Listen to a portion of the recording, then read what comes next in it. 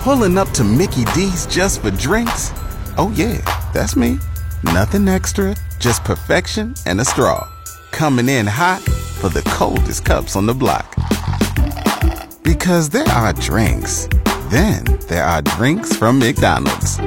Mix things up with any size lemonade or sweet tea for $1.49. Perfect with our classic fries. Price and participation may vary. Cannot be combined with any other offer. Ba-da-ba-ba-ba. Saskatchewan's #1 sports talk show is on. And now, starting an hour earlier, welcome inside the Radio Octagon.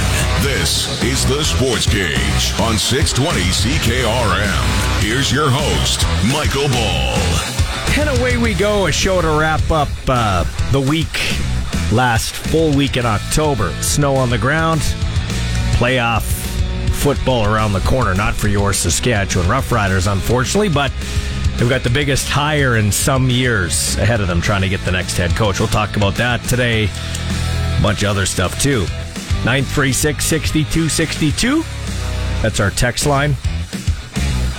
You can also call that number locally, 1-866-767-0620. This show is brought to you on Fridays by Nelson Homes, supplying home packages and RTMs for over 65 years. I should mention, do some due diligence here with the paperwork.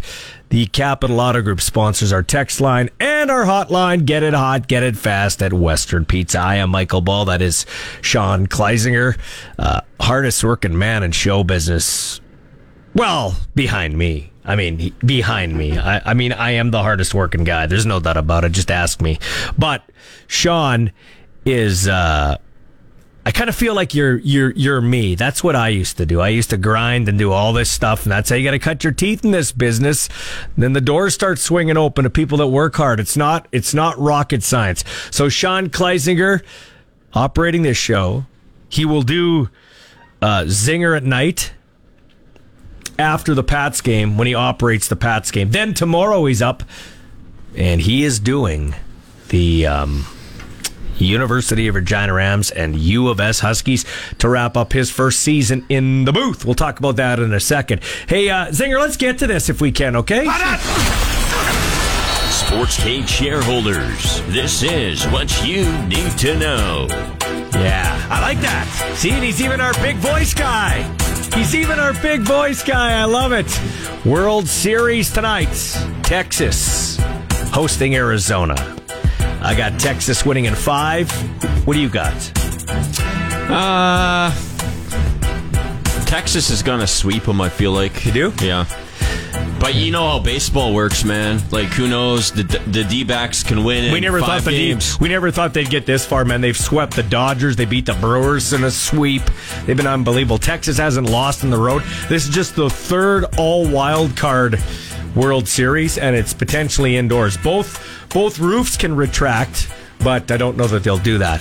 NHL, Ottawa Senators defenseman Thomas Chabot will be out 4 to 6 weeks with a fractured hand, so it gets from bad to worse. Of course, Pinto's out 41 games, the unsigned center, because of a gambling violation, which we still don't know much about. I'll get into that with Pat Steinberg, who's a host in the Calgary Flames broadcasts a little later on. We're also going to hear from Paul McCallum today, who was on this day back in 2001 when he kicked the longest field goal. It was wind-dated, longest field goal in CFL history, close to the longest one in pro football history. He also kicked the longest field goal in XFL history, too. That's right. Yeah, so he's... I remember listening to that game on these very airwaves in my bedroom at my old house in Sherwood Drive. Couldn't go to the game, so I always used to just close my door and listen to the game on my little boombox. I remember hearing it vividly. You're the guy that we love in radio, the one that wants to listen to the games. Rod Peterson and Carm Carteri would have been on the call for that game. What else can we talk about? Tonight, we talked about the Western Hockey League.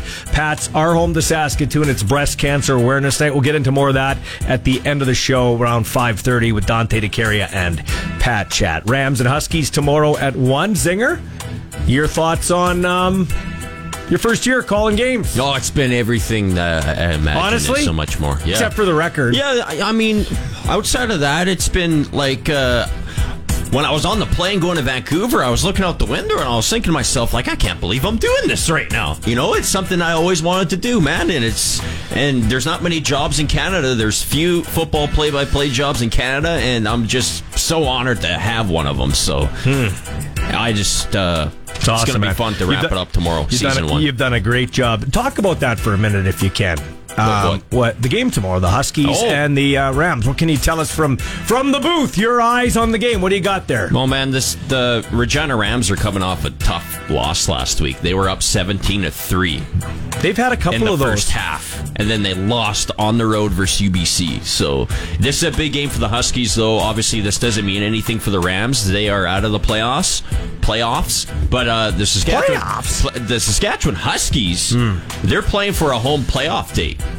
That's what they're playing for. The Huskies need a win tomorrow, and they need the Alberta Golden Bears to beat the UBC Thunderbirds. And that game kicks off at the exact same time as our game tomorrow. Boy, Alberta's been a nice story. Chris Morris lost his son, obviously. He's done a great job. Finally, he told me when we were on our recruiting trip with Ethan, very first team we were with, he was well prepared when he came here initially, then we went there on a recruiting trip, said he wanted to make it the Canada version of Stanford University, right? Mm-hmm. And it's hard to win with players like that because you need a couple of not choir boys to win. It's tough to get. Doesn't mean that every smart guy's a choir boy, but it's tougher to win with guys like that. I'm happy he's got his team where they are. I want to give a shout out to Rams running back Marshall Erickson as well, because I didn't realize this until a little later on, but Marshall Erickson last week at UBC, he broke a record, a Rams record that stood for 18 seasons, Ballsy. He is now the record holder for most rushing yards in a season by a rookie. Really? He beat Graham Mausen's record. Which, the former O'Neill Titan, Graham Mausen. 2005.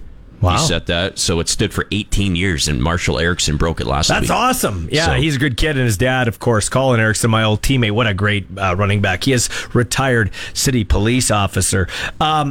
There was high school football yesterday. It was Johnson losing to Balgony Greenall 14-5 for the 5A championship. And isn't the 6A tonight? The 6A's tonight. In that game yesterday, it was 3-0 at halftime for Johnson. Wow. Can you believe that? Wow. 3-0 at halftime, and then the Greenall Griffins, they put the pedal to the metal, baby. And I believe this is their third title in a row. Corey Lechner's got a good program out there in terms of winning.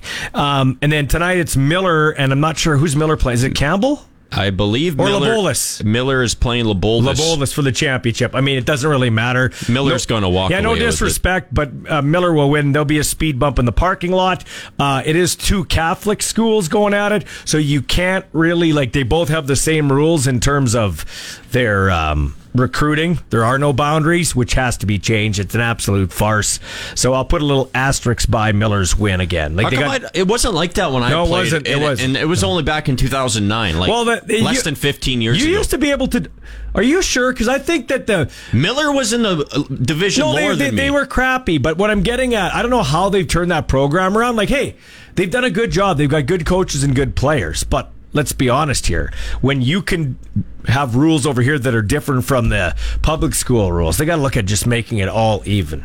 It's crazy because they're recruiting kids that aren't even in their area. It's turned into a bit of a joke. They got great players, no doubt about it, and a great coaching staff. I'm not saying that, but it's a bit of a joke. So I put a little asterisk by any win they get. Sorry, just the way that it is. I can't totally wave the Miller Marauders flag. I won't do it because it's not fair. Right after we finished talking about Marshall Erickson, we cut down his alma mater. Well, they're good, but am I wrong? No, you're not wrong. That's like saying the Eastern Division of the CFL has no salary cap, but the West Division has to have a salary cap. No.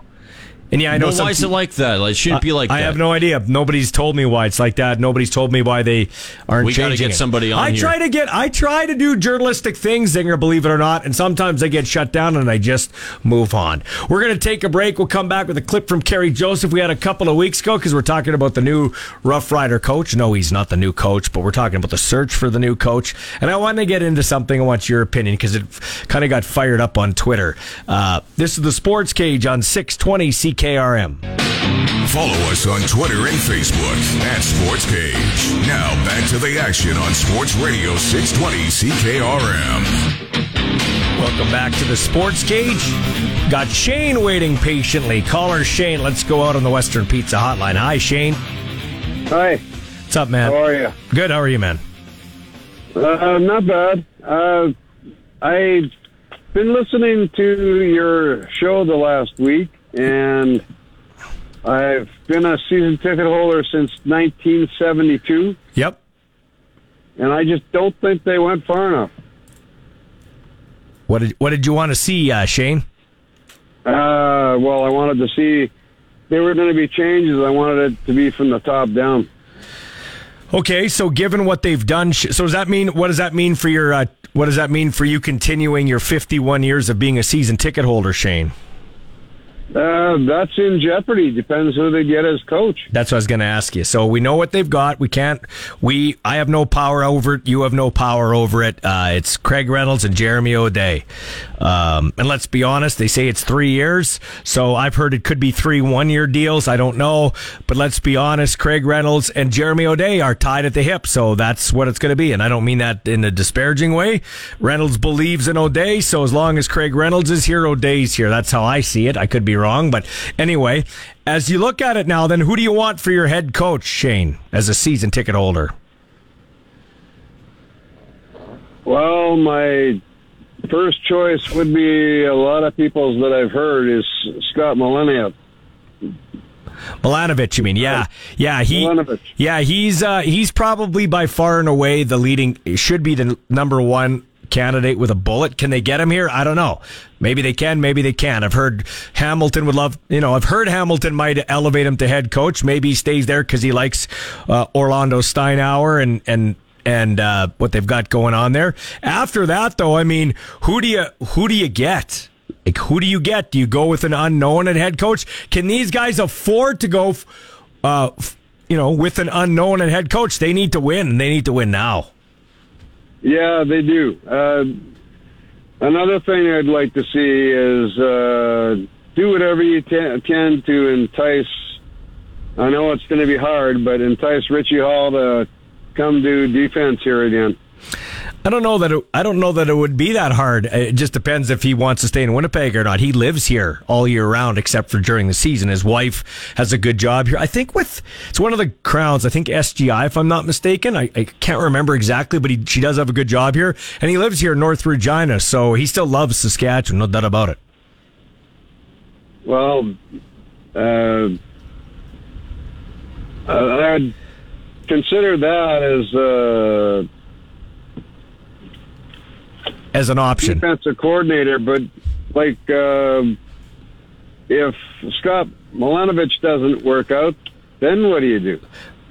It's a good question, and we'll bring that up. Thanks for giving us a talking point. We appreciate it. Thanks, man. I do appreciate it. Okay. Hey, you can keep the calls coming, 936-6262. We don't really have an off-season around here, or 1-866-767-0620. You can text that number, too. So we had Kerry Joseph on the show a couple of weeks ago. Kind of timely. We were talking to him about, he's with the Seattle Seahawks now as an assistant head coach. And as I said all week, Kerry Joseph is interested in coming back here. And he said we'll get to it in a second here, but I checked in with his people, sources close to him, and he said, hey, all options are on the table for him.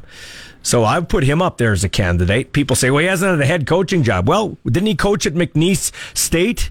His alma mater. Just went into the Louisiana Hall of Fame, Sports Hall of Fame. He's a guy that ran a CFL huddle for however many years, dude. And he played defensive back, and he played on special teams in the NFL. He's done it all. And now he's in an NFL room as an assistant quarterbacks coach for a couple of years and has turned the walking forest fire Geno Smith into a competent head coach. Quarterback. Sorry. No, I'm all for KJ, man. KJ, we're talking like Shane's call there. I think a lot of fans want to see a head coach that will excite them as far as, maybe past history with the organization. But in fairness, you still have a guy, I think he's less. Oh, I know. That's not the only part. He's less of a gamble because of his coaching background and stuff. Henry would be a huge gamble. Henry would have to have a real good staff to prop him up. Mm-hmm. I think he's an alpha dog that, if you've ran a huddle, you can coach. But, That's not entirely true. But you'd think you'd have some of the characteristics that a coach would need if you've ran a professional huddle for 2 decades and an all-time great in Henry Burris. He looks like a nice guy, but he can have that dog in him. But do you want to take a gamble? Like anybody else after Milanovic is a real gamble. Like you think about it. Mark Mueller, I proposed him. He's a gamble. Corey Mace, defensive coordinator. He's a gamble. Jordan Maksimic, he's a gamble.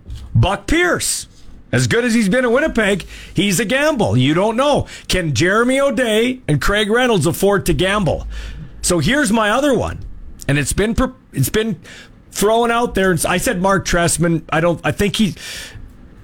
like Mark Trestman. He would bring in a pedigree and a resume and a background, but he may be a little bit on the older side to relate to the younger players. You're seeing the likes of great coaches, and that's not to say Mark isn't a great coach and I don't like him, but Belichick, Nick Saban, some of these guys are having a tough time relating to these younger guys, right? It's a different animal. It's a different system. How about this, though?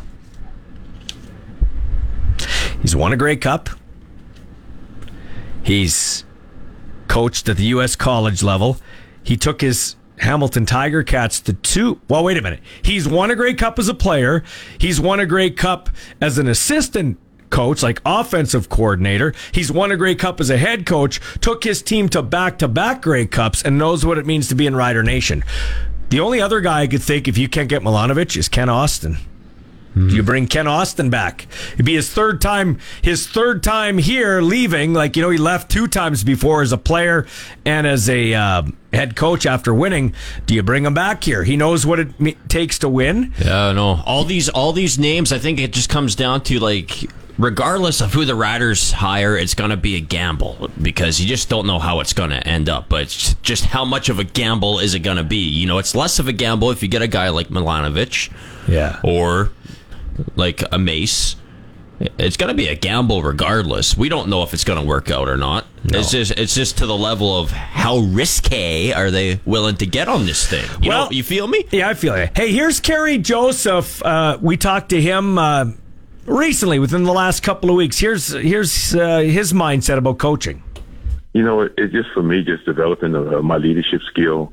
Watching the way Pete Carroll leads this organization. And the way he leads his coaches, the way he leads the players, and just developing that part of me, because I do want to be a head coach one day. I do want to be a coordinator one day where I'm over a whole offensive room.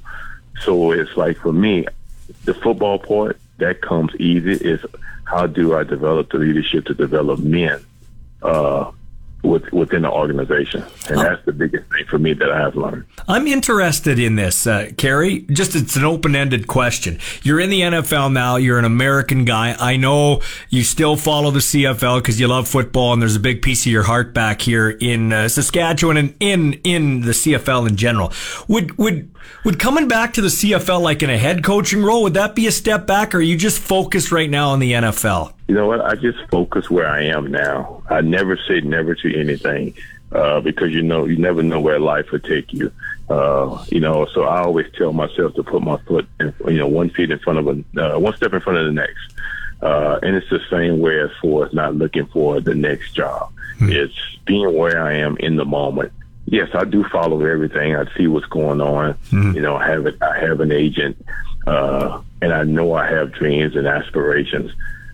And sometimes you say, well, I never go back to the CFL, or I never go back to college.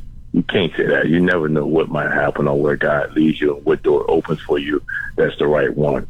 So I just take it one day at a time, one step at a time, and just see what's next on the agenda. 3:33 sports ticker time. Who's ready for some World Series baseball? The Arizona Diamondbacks looking for their second career or second World Series in franchise history. And the Texas Rangers, they have not won a World Series yet. So Texas looking to make some history themselves. Arizona in Arlington tonight to take on the Rangers. It's a 6 p.m. opening pitch.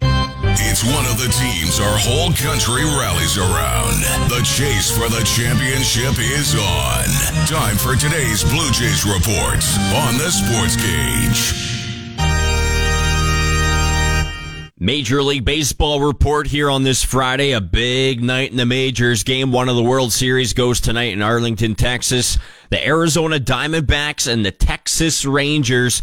And on Wednesday, Michael Ball chatted with the radio voice of the Toronto Blue Jays, Ben Wagner, teeing up this matchup. Arizona Diamondbacks. Like, come on. That is the story of the year, man. That and Bochy coming out of retirement, and the two will meet in the Fall Classic. Really, in the last few seasons, right, on how a franchise can stick with a guy, stick with a process, ownership, giving themselves to general managers in the Arizona sense, and that general manager leaning on a guy that he's known forever. I mean, Mike Hazen, Torey Lovullo, they go back eons. The emphasis of knowing a guy and knowing what really makes him tick and understanding that you both are on the same page leads to the Arizona Diamondbacks' success. And nobody. I mean, we talk baseball every week.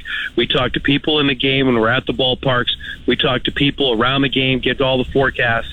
Very, very few people thought that the success for the Arizona Diamondbacks, one, would lead to this point and be sustainable for 162. There were a couple of nice stories at the beginning of the year, Arizona being one of them, but it's not going to last. The division is too tough.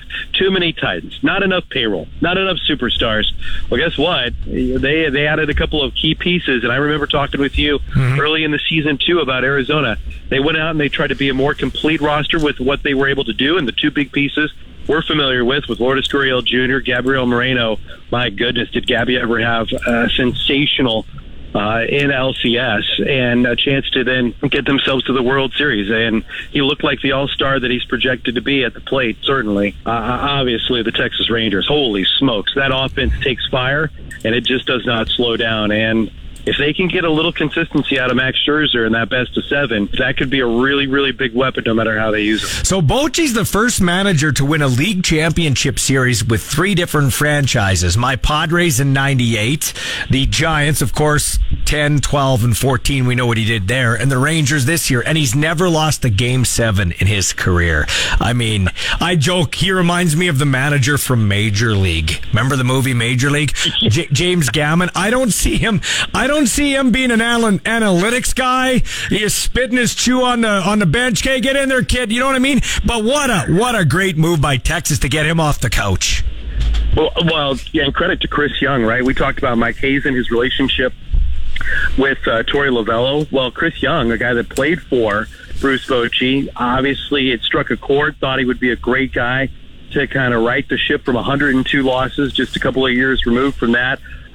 Emphasis, want to make a big splash from ownership. And when you go out and you back up a Brinks truck and dump $500 million, you're expected to win. And by doing that, you've got to have a balance for a lot of different reasons in a lot of different places. Bruce Bochy's somebody that, and we were in Texas in June, just saw the Rangers then in September.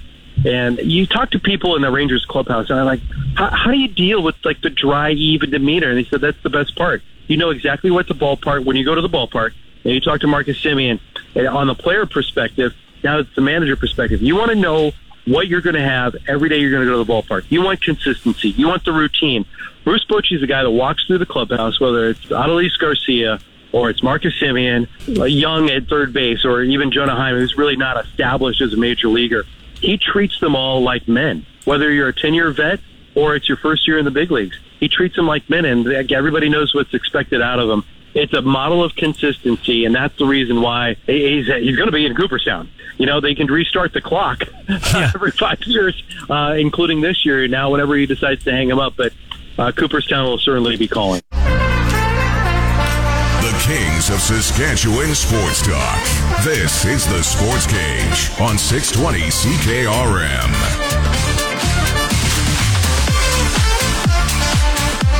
All right, he's back again because we enjoyed him the last time we had him on. Pat Steinberg of the Fan 960 in Calgary, doing a great job covering the Calgary Flames. You're like me. It's a great job, especially when the team wins, right? Like when the Riders win, it's awesome. When they lose, it's tough. Calgary Flames would be the same way in that town. They've really been struggling, and they know they're playing like crap.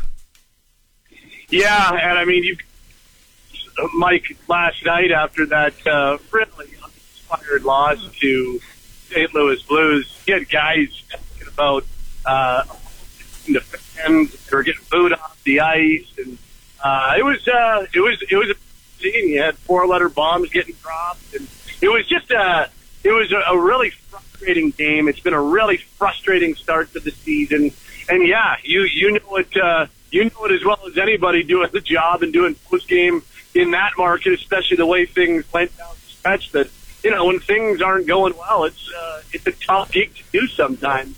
And what I think is the biggest issue in this market is the fact that they are showing so many signs of what plagued them last year. And last year was absolutely miserable in this market. And so when the team looks like the team they were last year, when the team is losing games the same way they did last year, it gets really easy for fans to lose patience way earlier than they might have otherwise. And we're 8 games in, they're 2-5-1, and fans are pretty fed up because with a new coach, with a new GM, but relatively similar, if not identical personnel, the team looks very eerily similar to the team that played last year, missed the playoffs, and ended up having Daryl Sutter fired. So it's been a frustrating start to the year, no doubt about it. Hey, Pat, you can't win a Stanley Cup in October, but you can go a long way to setting yourself up to losing a Stanley Cup in October by not making the playoffs. Now, I'm not as close to it as you and our fans are. Calgary Flame fans would be, but just fill us in. What are some of the things that plagued them last year that have bled over to this year? Well, the number one thing is they can't score.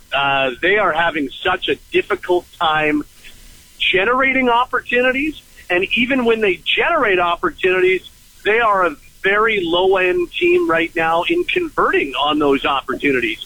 So they're spending lots of time on the attack. They're spending lots of time in the offensive zone, but while they're there, they're not necessarily generating a lot of opportunities from the high danger areas between the circles and stuff like that. And when they are getting those opportunities, they're not converting on them at a very high rate. So you're getting a team that looks like they're in quicksand every time they happen to be in the offensive zone. And so that is the number one spillover that we're seeing from last year. And it leads a lot of people to wonder if maybe this roster just isn't constructed well enough to be a team that scores at a high rate. And so that would be number one. But the second part is that you're seeing key players on this team not be large enough contributors. And right now, those two names are Nazem Kadri and Jonathan Huberdeau, who just happen to be the two highest paid players on the team as well. Huberdeau actually had a pretty decent start to the season. I quite liked the way he was playing in the first 3-4 games of the year. He's now gone pointless in the last 4.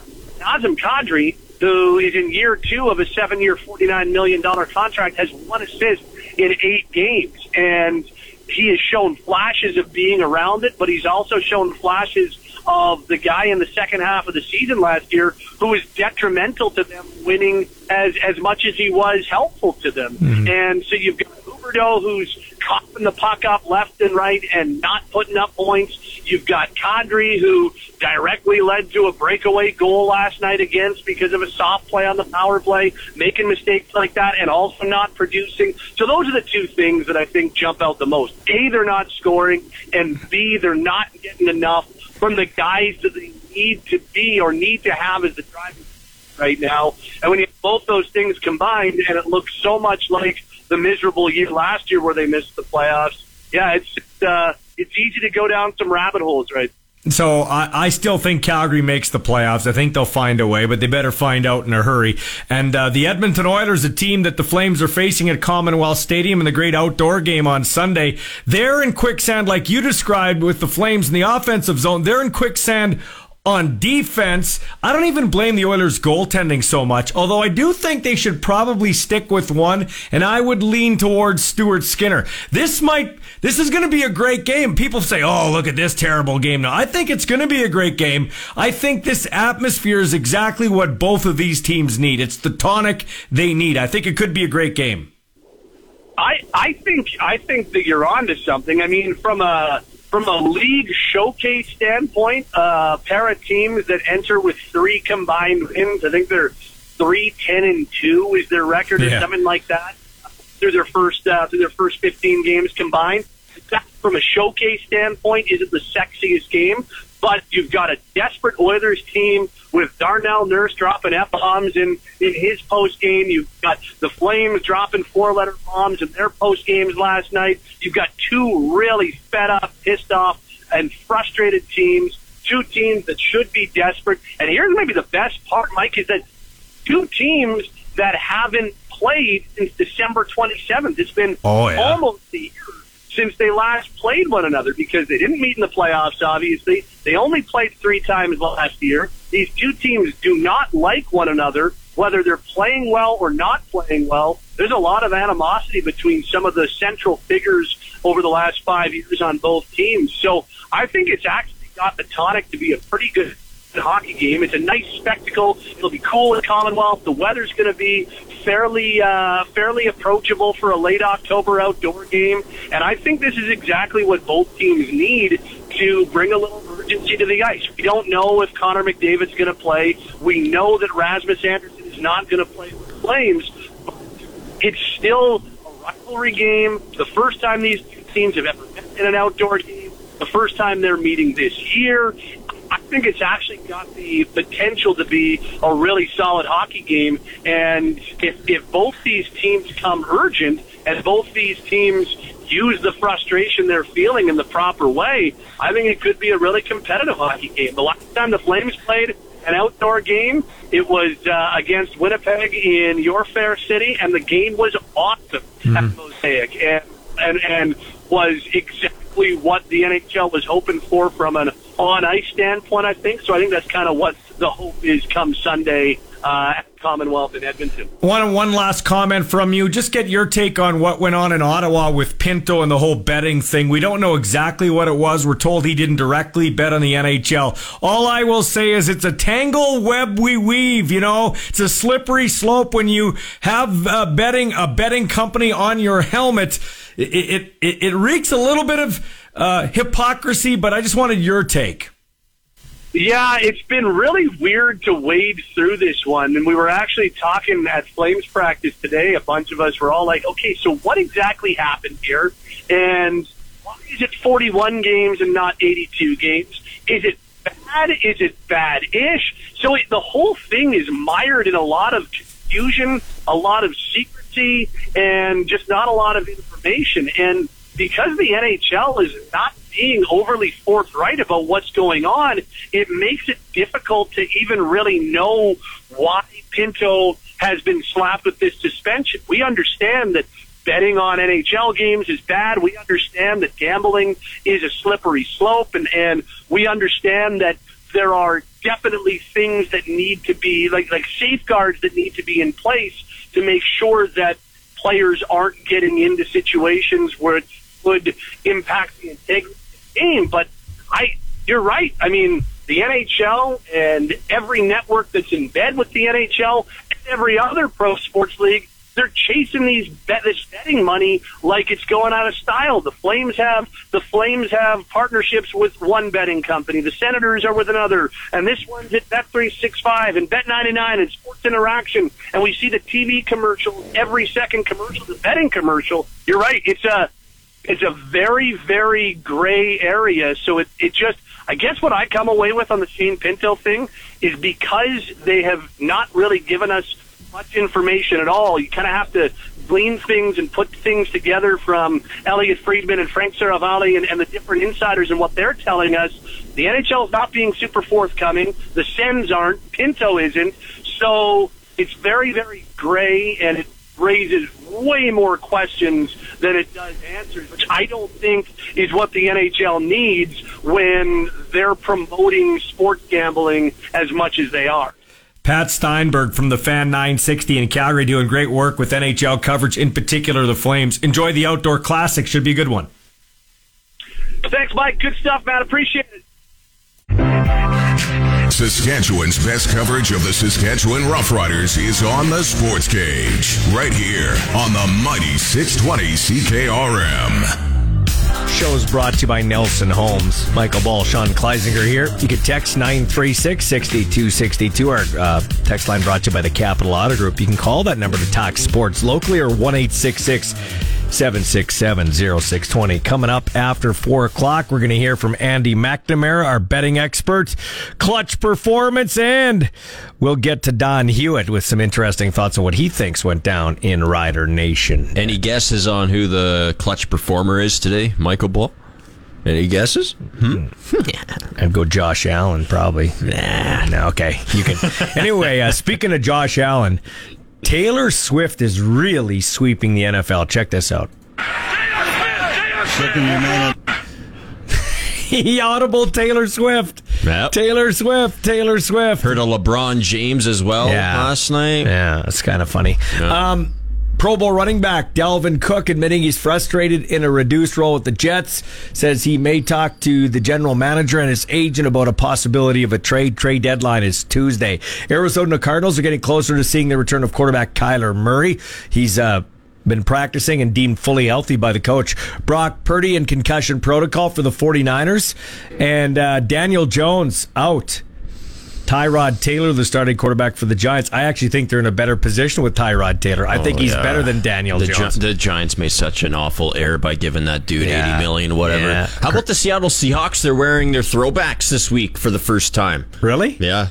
Oh, the expansion era? Yeah, like the lighter blue silver helmet with the wraparound like the old Ryder logo. Yep. That's nice. I do not like the Seahawks at all, but I'm gonna say that might be my favorite new uniform that we've seen rolled out here this year. Is pretender season now. We're getting to the trade deadline. We're going to see which teams think they have a shot, which teams think they don't have a shot by who gets traded and moved.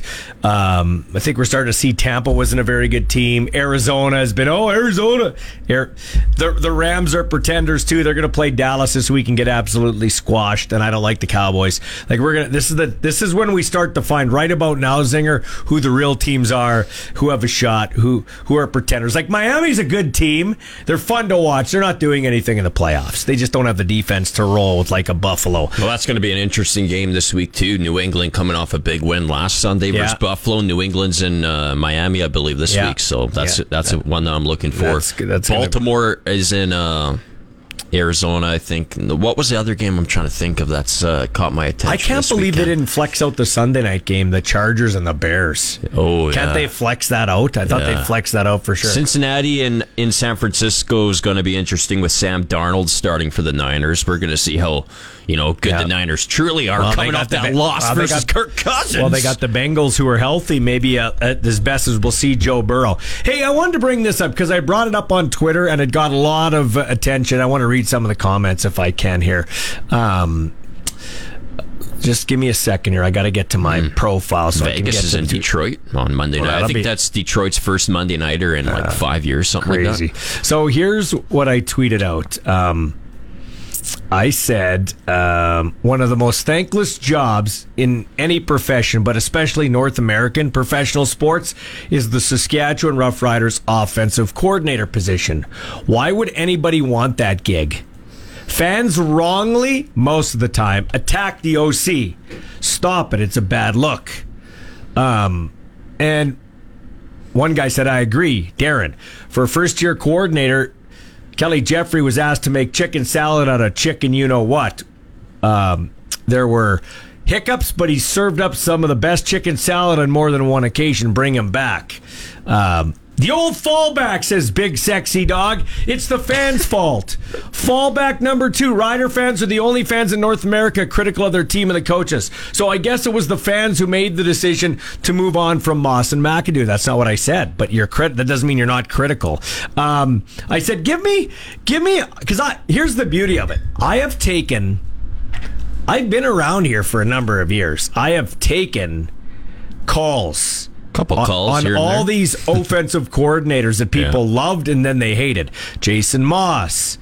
Somebody said, I said, name me 2 that you liked. Oh, I love Paul LaPolice and I love George Cortez. Well, I took calls during their tenure when I was told they're no good either at times. And those guys had great teams on offense, did they not? Mm-hmm. La Police, 09, George Cortez, 2012, 2013. Come on. I'll tell you what I think. It doesn't matter the position. It doesn't matter the coach. When the Riders lose, everybody's going to get criticized. When the Riders win, they don't. It doesn't matter if you're a coordinator, a quarterback, an old lineman. It just comes with the territory. There's always going to be that group of fans that, complain, and rightfully so. Here's an out-of-touch one. I'm going to read this one. This one is hilarious. Maybe if they could actually generate a pro-level offense, they wouldn't be attacked. I get that you have to toe the company line and need to be a promoter, but the Riders' offense will likely be last in points scored after this week. High school Jeffrey isn't the guy. Third-string quarterback, man. Fourth. He was actually the fourth. You know what I mean? He was actually the fourth string. Was he a fourth stringer? No, but he was the fourth string guy at the start of the year. I just can't sometimes. Yeah, I know. We have to break. And I don't toe the company line, okay? I don't work for the Riders.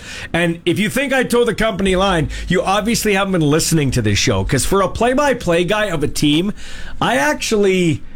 most guys are vanilla and don't say anything. Most guys don't have a talk show. So You're ballsy. Let's take a break.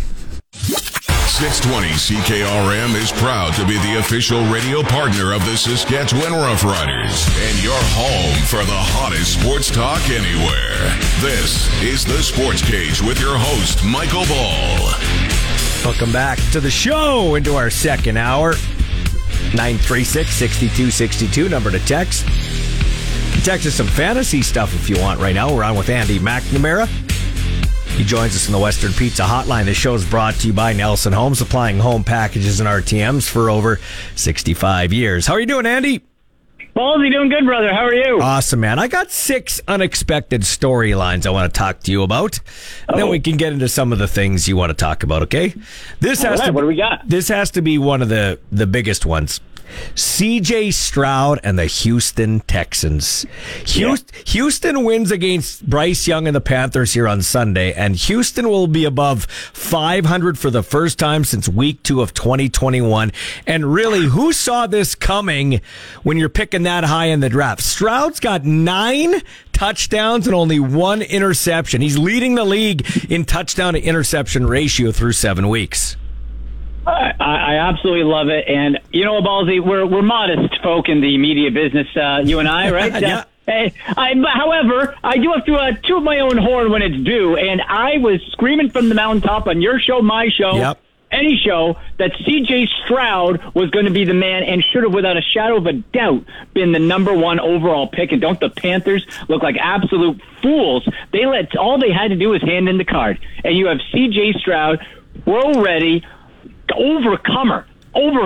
People forget how much he had to overcome day 1 at Ohio State with all that pressure. People wanted him out of there after 2 games, and he battled, and he saw the bright lights. More pressure there, arguably, than in Houston, and he keeps going. As you said, just 1 interception, multiple touchdown games, not having to really use his legs at all, which wasn't his game in college, but he can be nimble.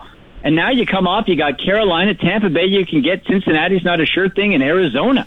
We might have to actually be looking at the Houston Texans not as a Super Bowl contender. Let's relax, but certainly to win the division, and probably fairly easily. Now I feel like I need ZZ Top to intro this second one. Oh, how.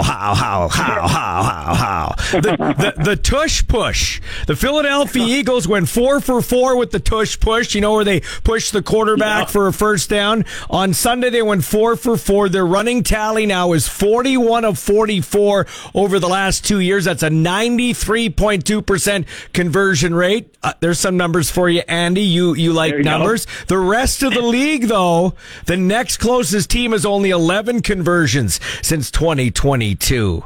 So that's interesting. They're the only team that's really got this. Oh, how. Tush push down, man. I love me some ZZ Top. Yeah, hey, it's working. And we know the NFL's a copycat league. If not, I'm surprised more teams really haven't been adopting it in season. But we know, just like in the past, the Wildcat and other things, if it works, teams will adopt it until defenses adapt to it. No one's really been able to stop it for Philly. It's working. It's simple. And you're facing a Commanders team Sunday that isn't impressive. Philly's a 7-point favorite. Like, you're looking 1 game now Eagles, they got that loss out of the way, so you don't have to worry about the perfect season stuff, whatever. Eagles are this Sunday away, I think, from once again really claiming top spot in the NFC in the general conversation. So the third unexpected storyline for me, Rams 5th-round rookie Puka Nacua leads the NFL in catches. We were all wondering what was going to happen with Cooper Kupp out, and Puka Nacua's 58 catches are the most in the league through the first 7 weeks, making him the first rookie with at least a share of the NFL lead in receptions through 7 weeks since Eagles tight end Keith Jackson. He has 752 receiving yards through his first 7 games, the second most by a player in NFL history, trailing only Jamar Chase's 754 in the 2021 season. He is definitely a surprise. Oh, my. Yes, without a shadow of a doubt. Nobody saw that coming. Real life-wise, fantasy-wise, he's been an absolute stud. You got him for nothing. Like, you probably got him undrafted or at the very end. And for Puka, it's a case where sometimes it's right scenario. Whatever it is, it doesn't matter, but it's working. And, Ballsy, as you know, I'm a combine junkie when it comes to the NFL combine. I got handwritten notes. I can send pictures on social. People need proof. But I look back, and I had a little star beside the name Puka Nacua, partly because my son was watching it with me, and he laughed at the name, so, we thought it was a fun one to say. But damn it, I was like, hey, you know what? This guy's got a bit of size. Hey, I'm watching. This guy's got some hands, and he's a natural pass catcher. Hey, wait a second. His routes look pretty crisp. Okay, I'll put a little note. Then I forgot about it, and then lo and behold, first few weeks of the season, you're like, holy cow. Puka Nacua is a fantasy stud, a possible league winner if you get Puka Nacua for where you did. And for the Rams, you got a bona fide number 2, borderline number 1. Yeah. Hey, next one. Sam Howell is on pace to become the most dusted quarterback in NFL history in a single season. David Carr of the Texans, we talked about them earlier, he was sacked a record 76 times in 16 games. First overall pick in the 2002 draft, expansion team, yada, yada, yada.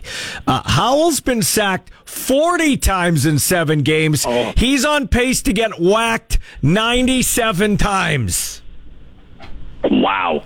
Just wow. It's just it's like, how come the Commanders are under 500? Oh, I don't know, because your quarterback is getting planted? Yeah. Hi. Right? Like, it's ridiculous how you expect not just a rookie, second year, any year quarterback to do well when he doesn't have time to throw the ball, and when the ball is snapped, you have people in your face all the time. It's impossible. Yeah. You can't do it. No, right? you can't. No, you can't. And so now what I think we really look at is, in Washington, you got that new billionaire owner. Ron Rivera is a dead man walking on the coaching front. It's he'll be fired. They'll get their guys in. And Sam Howell, I think when we look back in a couple of years, we'll see him as a nice high-end backup, but nothing more. Yeah, for sure. Okay, 5th unexpected storyline for me is Derek Carr finally has a defense that he didn't have in Vegas, but he's not capitalizing.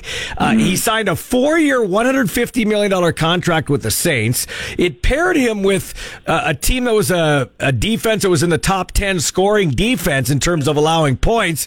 And you think he'd thrive, but Derek Carr is averaging the fewest yards per pass, 6.3, since his 2014 rookie season, where he averaged 5.5. And his 82.8 passer rating this year, currently his worst since his rookie year when he was 76.6. It doesn't make sense for me. No, it doesn't. It doesn't make sense.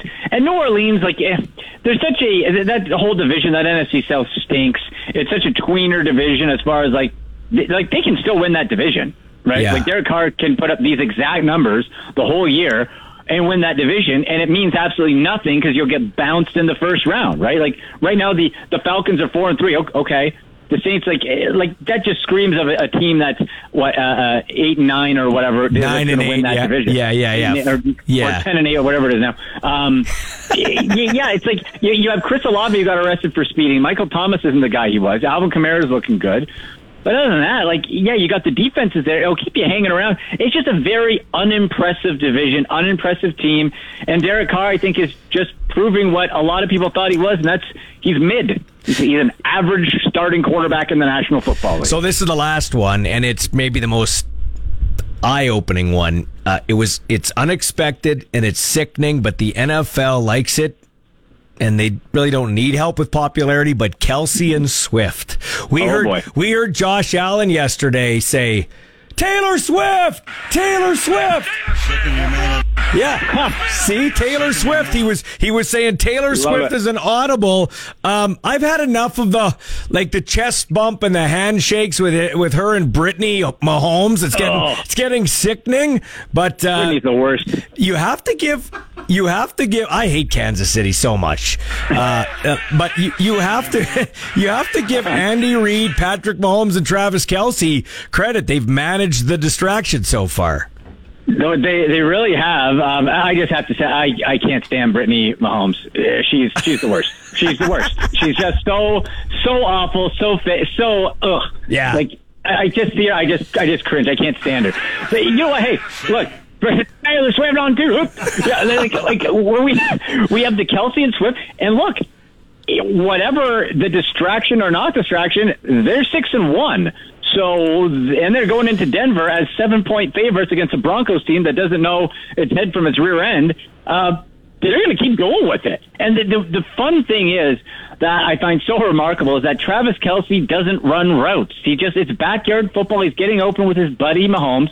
They're throwing the ball. They're having a great time. I just wonder if, and there might not be an if, let's be real. There might not be an if for the Chiefs. They might just ramp and run to the Super Bowl again. But if there is a hiccup, if there's a couple games losses, what happens then with all the Taylor Swifts? Does that get on people's nerves? Fine, all fun and games when you're winning. If something happens, does that make an effect? We might honestly not find out because the Chiefs are so good. We're going to keep Andy around for a rare second segment. We'll get to some of his stuff here, and we'll get to our Sports Cage clutch performer. Andy's always clutch. It's Andy McNamara joining us on the Sports Cage here for Nelson Holmes on 620 CKRM. Time now for the Cage Clutch Performer on 620 CKRM. Damian Lillard, three-pointer flies, and he's got another one! Damian Lillard! I kind of stayed higher up the floor because I knew, there was a chance that they would run somebody at me. But once I stayed up and I saw that it was just me and him, one-on-one, I was like, I'm going to try to get to a spot. I'm going to get to some of my comfort spots. And he pressed up on me, and I had got around him a few times, so I kind of hit the gas to get him on his heels. And then I changed direction, and he tried to cut that move off, and then I changed direction again. And by the time I did that and went into my step back, I had enough space to get a clean look. So that's a look that I take 7 days a week. Milwaukee Bucks Damian Lillard after last night's win over the Philadelphia 76ers talking about his dagger three-pointer late in the fourth quarter. Dame finished with 39 points. He was 17 of 17 from the free throw line, and he's looking like he's fitting in quite nicely with the Milwaukee Bucks. Damian Lillard, your Sports Cage clutch performer for Nick Service in Emerald Park. Your local Massey Ferguson Challenger, Rogator Gleaner, and Fendt dealer. Give them a call at 781-1077. Nobody covers your team like our team. This is the Sports Cage on the mighty 620 CKRM. Dame Lillard lighting up the Milwaukee Bucks. Good trade there for Milwaukee. Might have given up a little bit of size and defense, but you got to score points. That's what it is. Every league wants to get offensive. Let's go out on the Western Pizza Hotline once again on this Friday show for Nelson Holmes, our friend Andy McNamara, our betting expert. So, Andy Mac, I wanted to ask you this. The trade deadline's coming up Tuesday, like the actual NFL trade deadline. Mm-hmm. How does that affect as we switch to the fantasy world with guys and girls and people trading? Well, it's something that at least the NFL, and I wouldn't be surprised if this is done on purpose, they do it before the waiver wire week, before the moves happen. So the Tuesday waiver wires are Wednesday in the league, which is very considerate of them, because that could mean that fantasy owners have to make some difficult or roster moves of their own before that Wednesday deadline based on who moves. Now, by all accounts, it looks like the Tennessee Titans are selling to anyone who's talking. They've made a couple deals already. Derrick Henry, the hottest name out there. Yeah. If he goes somewhere of note, that could be good or bad, because is he going somewhere as a committee? He's been rumored to Baltimore.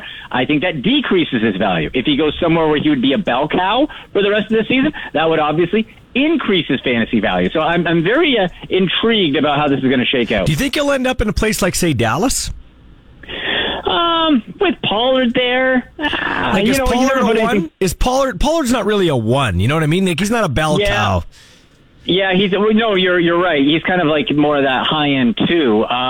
It could, like, you never put anything past Uncle Jerry, right? Yeah. And if it's a rental, could make a lot of sense. I think that'd be a nice fit in Dallas. Let's say I'd rather him in Dallas than in my Browns division in the AFC North, so you can keep him there. But like, where else? And also, what's the compensation look like on a guy? Like, people are saying, oh, well, what do you have to give up? It's probably only going to be like a 3 or 4th round pick. I would, if the Titans are selling off, I'd love to see the Chargers go after Hopkins, the receiver, DeAndre Hopkins. Ooh, that would be a nice little add-on, right? To complement Keenan Allen. You had Mike Williams out and just kind of... They need a field stretcher. Yeah, they need a field stretcher. Okay, let's get to some receivers here. Do you think... I'll deem these guys worthy, meaning you'll risk them in some leagues, okay? How about Joshua Palmer of the Chargers, Sunday night against the Bears? I've been a Joshua Palmer fan for a while. He's a native of the greater Toronto area. Yeah. So been tracking him. And you know what? For his opportunities, they have been limited. Now, he's got a knee issue this week. Oh, okay. Overall, if you look at this season from weeks 3 onward, he has a touchdown in one of those games, and he's hit double-digit fantasy points and into the teens in all of those games. So I'd be, if he is cleared, it's Friday, so if he is cleared and no health designation, I'd feel comfortable playing him against the Bears. Reason being, Ballsy, he's been given the opportunity and he has converted. This is also, for the listeners, this is how I interpret success from, let's say, more of a fringe guy or someone you put in the flex. If they get you double-digit fantasy points, and I don't care if the number's 10, that's a success. Because for the most part, if you're waiver wire dumpster diving, you're getting like 4 points. All right, let's go here. How about Rashee Rice, a receiver with Kansas City going up against pitiful Denver? Boy, the Broncos! What a joke! Like, is there a bigger looking loser than Sean Payton right now? Oh my gosh! Right? Like, come on, man! Yeah. You're gonna talk the talk. At least put up a fight. Good Lord! Now, Rashee Rice is very interesting. I think long term. So let's say for dynasty leagues or keeper leagues, that Rashee Rice could develop into that one receiver that the Chiefs have been wanting and looking for since Tyreek Hill.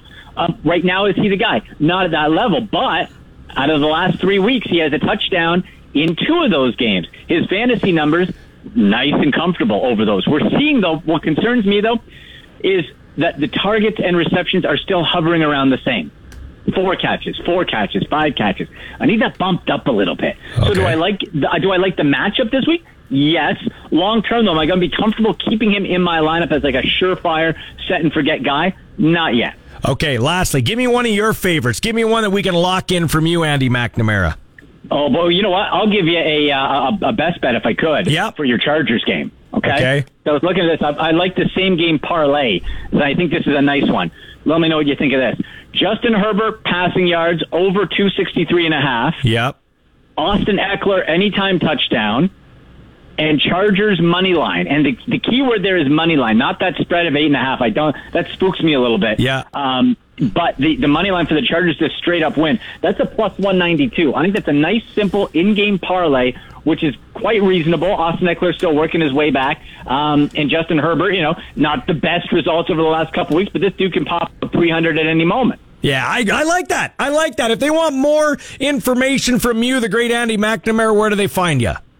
You get me on Twitter, on X, at AndyMC81, at SickPodBrowns. Give the show a follow, the Sick Podcast with Andy McNamara. We're live every Sunday and Tuesday, but Sundays is the big one. That's the fantasy football and best bet show. Give you all your updates this week. All Elite Wrestling pro wrestler, Canadian, Daddy Magic, Matt Menard. He's a huge Chiefs fan. He's joining me for his Daddy Magic pick, so that's going to be a ton of fun, too. I love it, man. I always like talking to this guy. Thanks, Andy. Have a good weekend. All right, Ballsy. Talk to you soon. Take care. That's Andy McNamara. We'll be back with more of the Sports Cage in a moment for Nelson Holmes on 620 CKRM. And it's 4:33 with your sports ticker for Bronco Plumbing and Heating.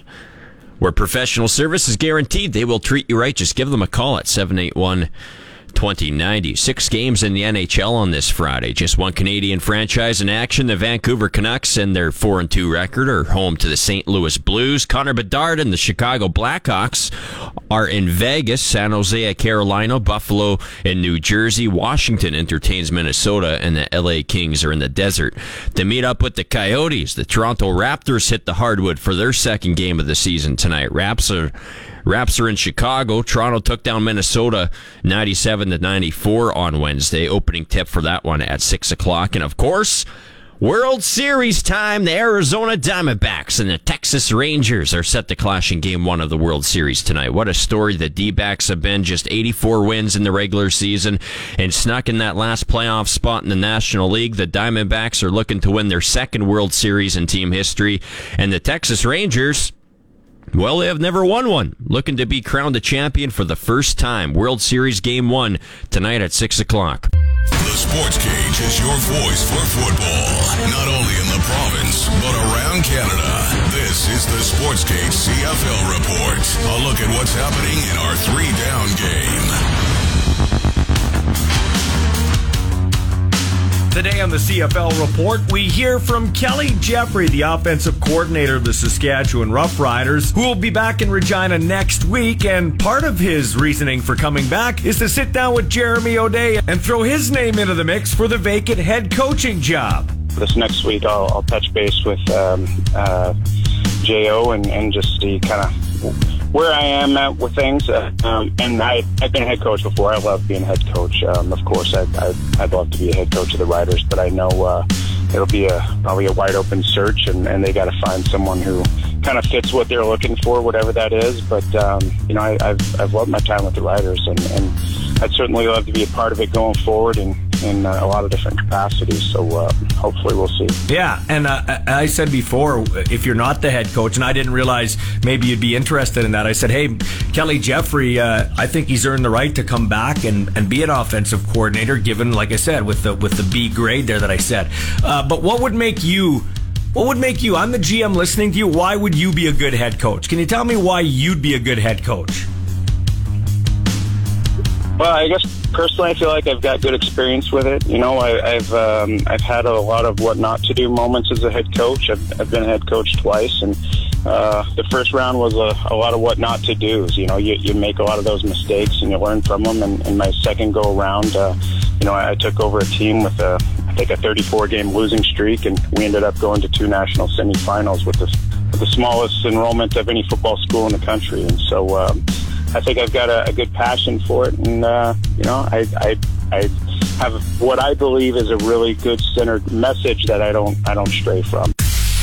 This is Football 101, a look at CFL news and notes with the Professor Don Hewitt. Friday show brought to you by Nelson Home, supplying home packages and RTMs for over 65 years. I love this guy's football wisdom, the way he calls it. The Professor Don Hewitt. We're ready for Football 101 with Huey. Don, how was the move with your son? Second son in Calgary. You're moving them all to Calgary. Oh, I'm helping them move, but they ended up going there, and I was there a week, and I guess when I was away, Ballsy, a few things happened in Riderville. Yeah, so I guess my first question to you is, Don Hewitt, does anything about what did or didn't happen shock you? Oh, absolutely. I was totally shocked that Jeremy O'Day got a new 3-year contract to be general manager of the Rough Riders. I mean, it was a given that Craig Dickinson was gone as the head coach, but I didn't see it coming that he'd be rewarded with a $1.3 million deal to come back to, in total to run the Rough Rider football end. So I have to admit I was shocked, and I think a lot of folks across the league were shocked. I think the TSN folks that cover the team, they were pretty shocked. I think everybody was shocked, and I think there's still shockwaves going through the community because people feel, okay, where's the accountability for what this team has done the last 2 seasons? They just don't feel it's there. It sort of reminds me, the way people are feeling, this is IMO, only in my opinion. So I don't know everybody in who's at Mosaic Stadium, and I don't know everybody that goes to Rider games, but I think that they're sort of feeling the way the Reign of Error felt like. Now, is this the Reign of Error? Absolutely not. The Reign of Error was 11 seasons out of the playoffs, where people felt there was no connect between what the team was doing and what the community saw the team as doing to be accountable. But it's only been 2 years, so it's a long ways to go to the Reign of Error. But I feel a disconnect right now between many fans, again, IMO, between many fans and what this team is doing. Does that mean, though, that Jeremy O'Day 100% cannot turn this team around? Absolutely not. I mean, Jeremy O'Day, and I said it many times on the air in the pre- and post-game shows during the season, Jeremy O'Day, I thought, had a pretty good team that trotted out onto the field day one of training camp. He had 3 offensive tackles on the blind side that all looked like they could play. I think one of them played half a quarter in Calgary. He had a good starting left guard who only played the last 4 games or whatever. So I do think that there's some arguments that Craig Reynolds came up with when he rehired Jeremy O'Day. I think Craig Reynolds also missed a few other things too, and one of them that I think is glaring is Cam Judge, who Jeremy O'Day let walk. He's one of the best linebackers in the CFL for Calgary now, Canadian or American. He's by far the best Canadian linebacker in the CFL who was allowed to go. And I thought about Wade Miller, the president CEO of the Winnipeg Blue Bombers. Would Wade Miller, after 2 consecutive 6-12 seasons, 2 7-game losing streaks to end each season, would Wade Miller have brought back that general manager? Absolutely not. Yeah. Absolutely not. He would not have. The bar is set high in Winnipeg. To me, a lot of people, IMO again, are feeling, well, how high is the bar set here in Saskatchewan? How high is it? Now, last year, a year from now, both Jeremy O'Day and Craig Reynolds were singing the praises of Craig Dickinson as the head coach. They said they had 100% confidence that he would turn the team around after the debacle of a season when they're hosting the Grey Cup. They had 100%, and suddenly he's the entire problem. Well, you know what? He wasn't the head coach at the end of the day. He didn't look like it. So, yes, it was a given he was going to be fired. But I've always said this. I'm really on a rant here, Ballsy. That's okay. I've always said this. There's never one reason why a team wins or loses. It's a combo. It's always a combo.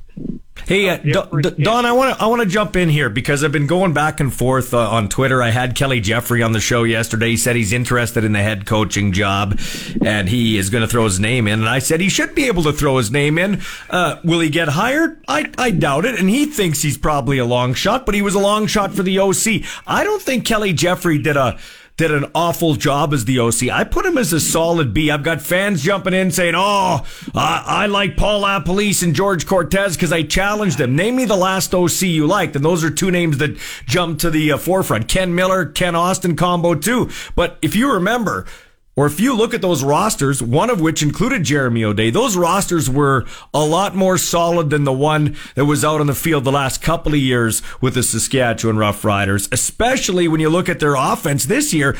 They used 4 quarterbacks at times. 4. Whether he was or he wasn't, Jake Dolegala was the 4th string quarterback. So if we're just going by the depth chart, they were down to their 4th quarterback on the depth chart. They had 2 1,000-yard receivers. Did Kelly make some mistakes? Sure. My point is, I don't know who would want to be the offensive coordinator in Saskatchewan. It is the most thankless position, maybe in any profession. Like, everybody thinks they can do better than the offensive coordinator. It's actually laughable at times. Well, I mean, that's a lot of truth to that. And that's another argument for Jeremy O'Day, that he did not have his starting quarterback for the majority of the season. I mean, Calgary had more injuries than Saskatchewan, but they kept their starting quarterback through the whole campaign. Only team. Had the bad luck, and he didn't. Only team that dressed their starting quarterback for every game. Well, I'm going to say this. I think that there's one candidate to be the next head coach of the Roughriders that is head and shoulders above anybody else, and I mean head and shoulders, and that's Scott Milanovich. He should be the target because he's won a Grey Cup as a head coach. He's a proven winner. He's got connections in the NFL to help bring in players. Anybody else that I've heard, anybody else's name is a reasonable distance below Scott Milanovich, in my opinion. I think if Jeremy O'Day can get Scott Milanovich, that would be outstanding. Well, let's be honest. Anybody else, I'm not all that jacked up about because of a lack of, in some respects, a lack of head coaching experience. Okay, let's get into that for a second, Don Hewitt. Well, no, it's worth talking about here. Sure. Yeah, he is head and shoulders above everybody else. Yes. Do you think he'll be here? I have no idea. I'm not going to predict yes or no. I mean, he was going to be the head coach and general manager of the Edmonton CFL team, but then COVID hit and he went back to the NFL. So I can't. By the way, he come because 3-year contract at a good salary. Yeah, that's what Jeremy O'Day can offer. But I wanted to get on another topic. Can I switch to another topic in a minute here? The reason, Scott, the reason why he almost and did end up in Edmonton was his relationship with Trevor Harris. Trevor Harris had a lot to do with Scott Milanovich coming to Edmonton. So you wonder if that wouldn't be the case here again, because they are very, very tight. And I agree with you. There is quite a gap between Scott Milanovich and the other candidates for his experience, for his contacts, and the Riders have to back the truck up to get him here. Because let's be honest here, Don Hewitt. I agree. Don Hewitt, this is on the board, the general manager and the president. Their, especially the GM and the president, their future, in my opinion, hangs on this next hire. Yes, I agree. And I also think there's one other thing, what hangs in the balance, and that will be attendance next season in the stands. Let's take a look. Let's go back to the board for a second. The board, in terms of football, they're not football people. They're business people. They're accountants type folk. They're looking at the books. So they're not looking at the football result. That is Craig Reynolds' end of things. That's his job, to look at the football result and who's running the football. They look at the books. They look at the financials. That's what they're in place for. And so they look at what Reynolds has done up to date in that area, and they said he's done a good job. He's got them out of COVID, etc. There've been some good accomplishments financially. Mm-hmm. Now, with what I hear in the community, again, I don't know all the fans. This is only my opinion, what I'm seeing. Tremendous discontent from long-time seasons ticket holders, many of whom are telling me they're canceling, they're walking. Now, will they? At the end of the day, time calms people down, for example. And there's still anger that might dissipate. Can a good head coach hire get somebody to change their mind? Very possible, very possible. But for right now, I don't recall the anger that I'm hearing from so many fans. And these are like guys running around with Rider ball caps on who are saying they're canceling their tickets. So I think what's going to be huge with what the board sees, with the financials, and what happens in the stands is going to be a major situation in 2024. And we've got Jeremy O'Day through the 26th season now as the general manager. I mean, you can't replace a guy because of the football operations cap or the coaches cap very easily once he's got that contract, because you pay penalties. And then you have less money for the next GM or the next head coach. And that's one of the things that made it difficult to say goodbye to Craig Dickinson at the end of this past season because of that coach's cap. That's one of the faults of it, if you want to call it a fault. And so you've got Jeremy O'Day through the 26th season. He's got to come through.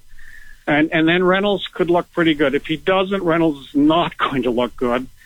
And we'll just see whether some of them are going to hang in their own mind and cancel, or if they're going to change their mind. Like, for example, if Scott Milanovich came back came here, not came back, as the head coach, how many would change their minds? Well, there's some that sure would, I believe. But how many will? I mean, it's going to be, the tail of the tape is going to be bums in seats.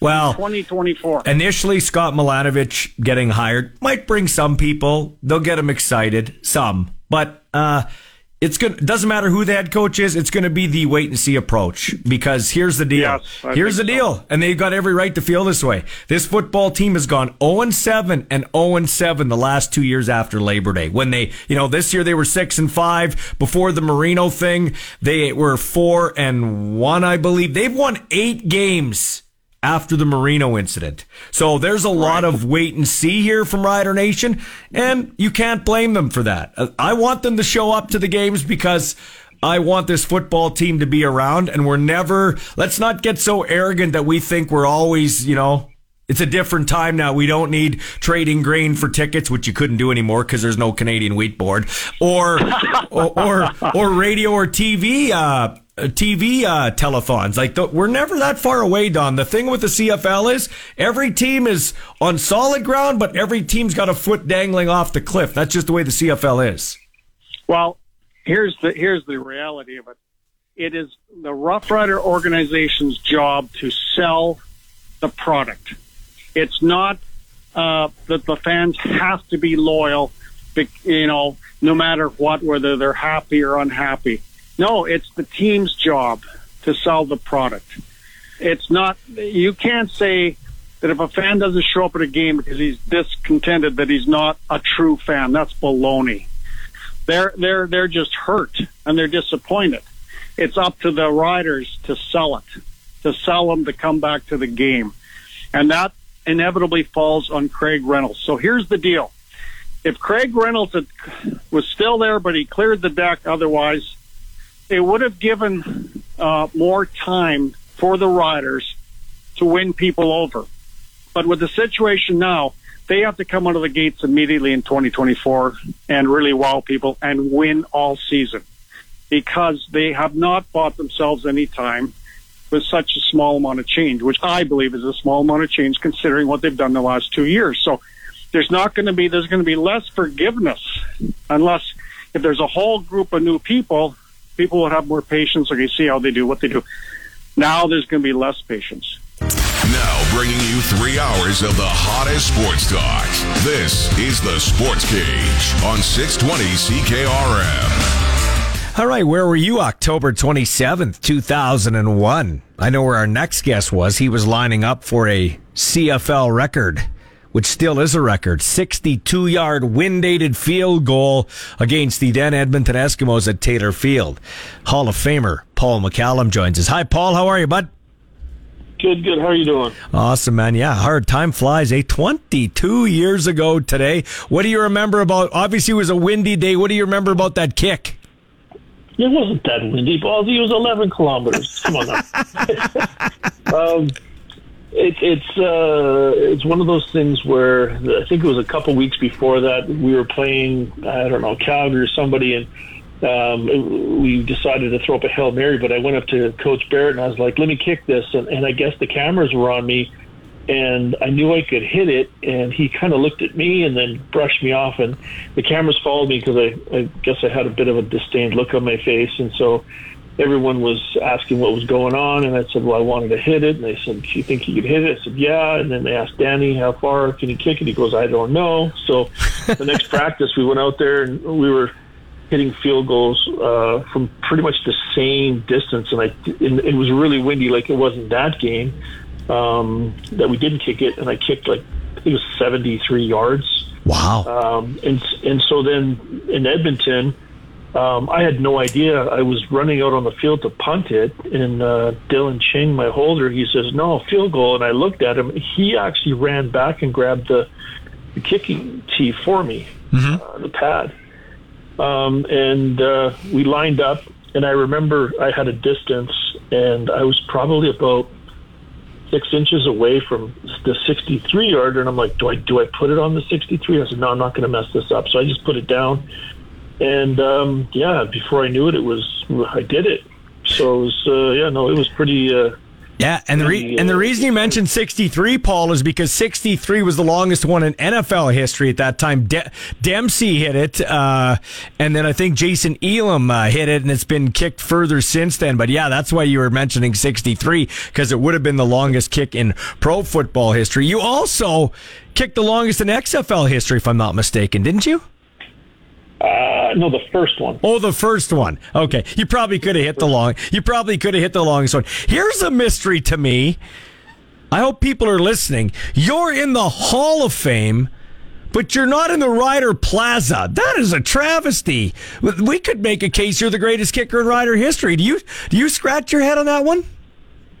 Don't even think about it. maybe there's an 18-yard field goal into my way. Oh, look at that! I love when you throw it out there. Hey, quickly! Who knows? Hey, quickly! 45 seconds or less. How do you think the Lions are going to do in the playoffs? You know what? It's one of those things. They got a great team, and if they come out playing like they can play, I think they can pull it off. I think they can beat Calgary, and Winnipeg is a great team. They beat them before. Like I said, if they would just eliminate the penalties, there's been a few games where I've been on the sideline, and they would help the other team maintain a drive by taking penalties. I think it was Hamilton. There was 3 penalties on one drive in Hamilton and took it down and scored, but it was penalties. So I think if they eliminate the mistakes, they play within themselves and give Vernon Adams some time, I think they'll be okay. Yes or no answer. You throwing your name in for the head coaching job in Saskatchewan? Head coaching? I'm more of a managerial type of guy. Oh, okay. Good. Well, when that opens up, maybe we'll look you up. Hey, man, we got to go. Thanks for your time, Paul. All right, thanks, Paul. Take care, Paul McCallum. This day, August 27th, 2001, still a CFL record, 62-yard field goal. He says it was 11 kilometers. I think he was joking. This is the Sports Cage on 620 CKRM. Sports talk lives here. Welcome to another hour of the Sports Cage with your host, Michael Ball. And let's get right down to it, our final hour. We're talking Plaza of Honor.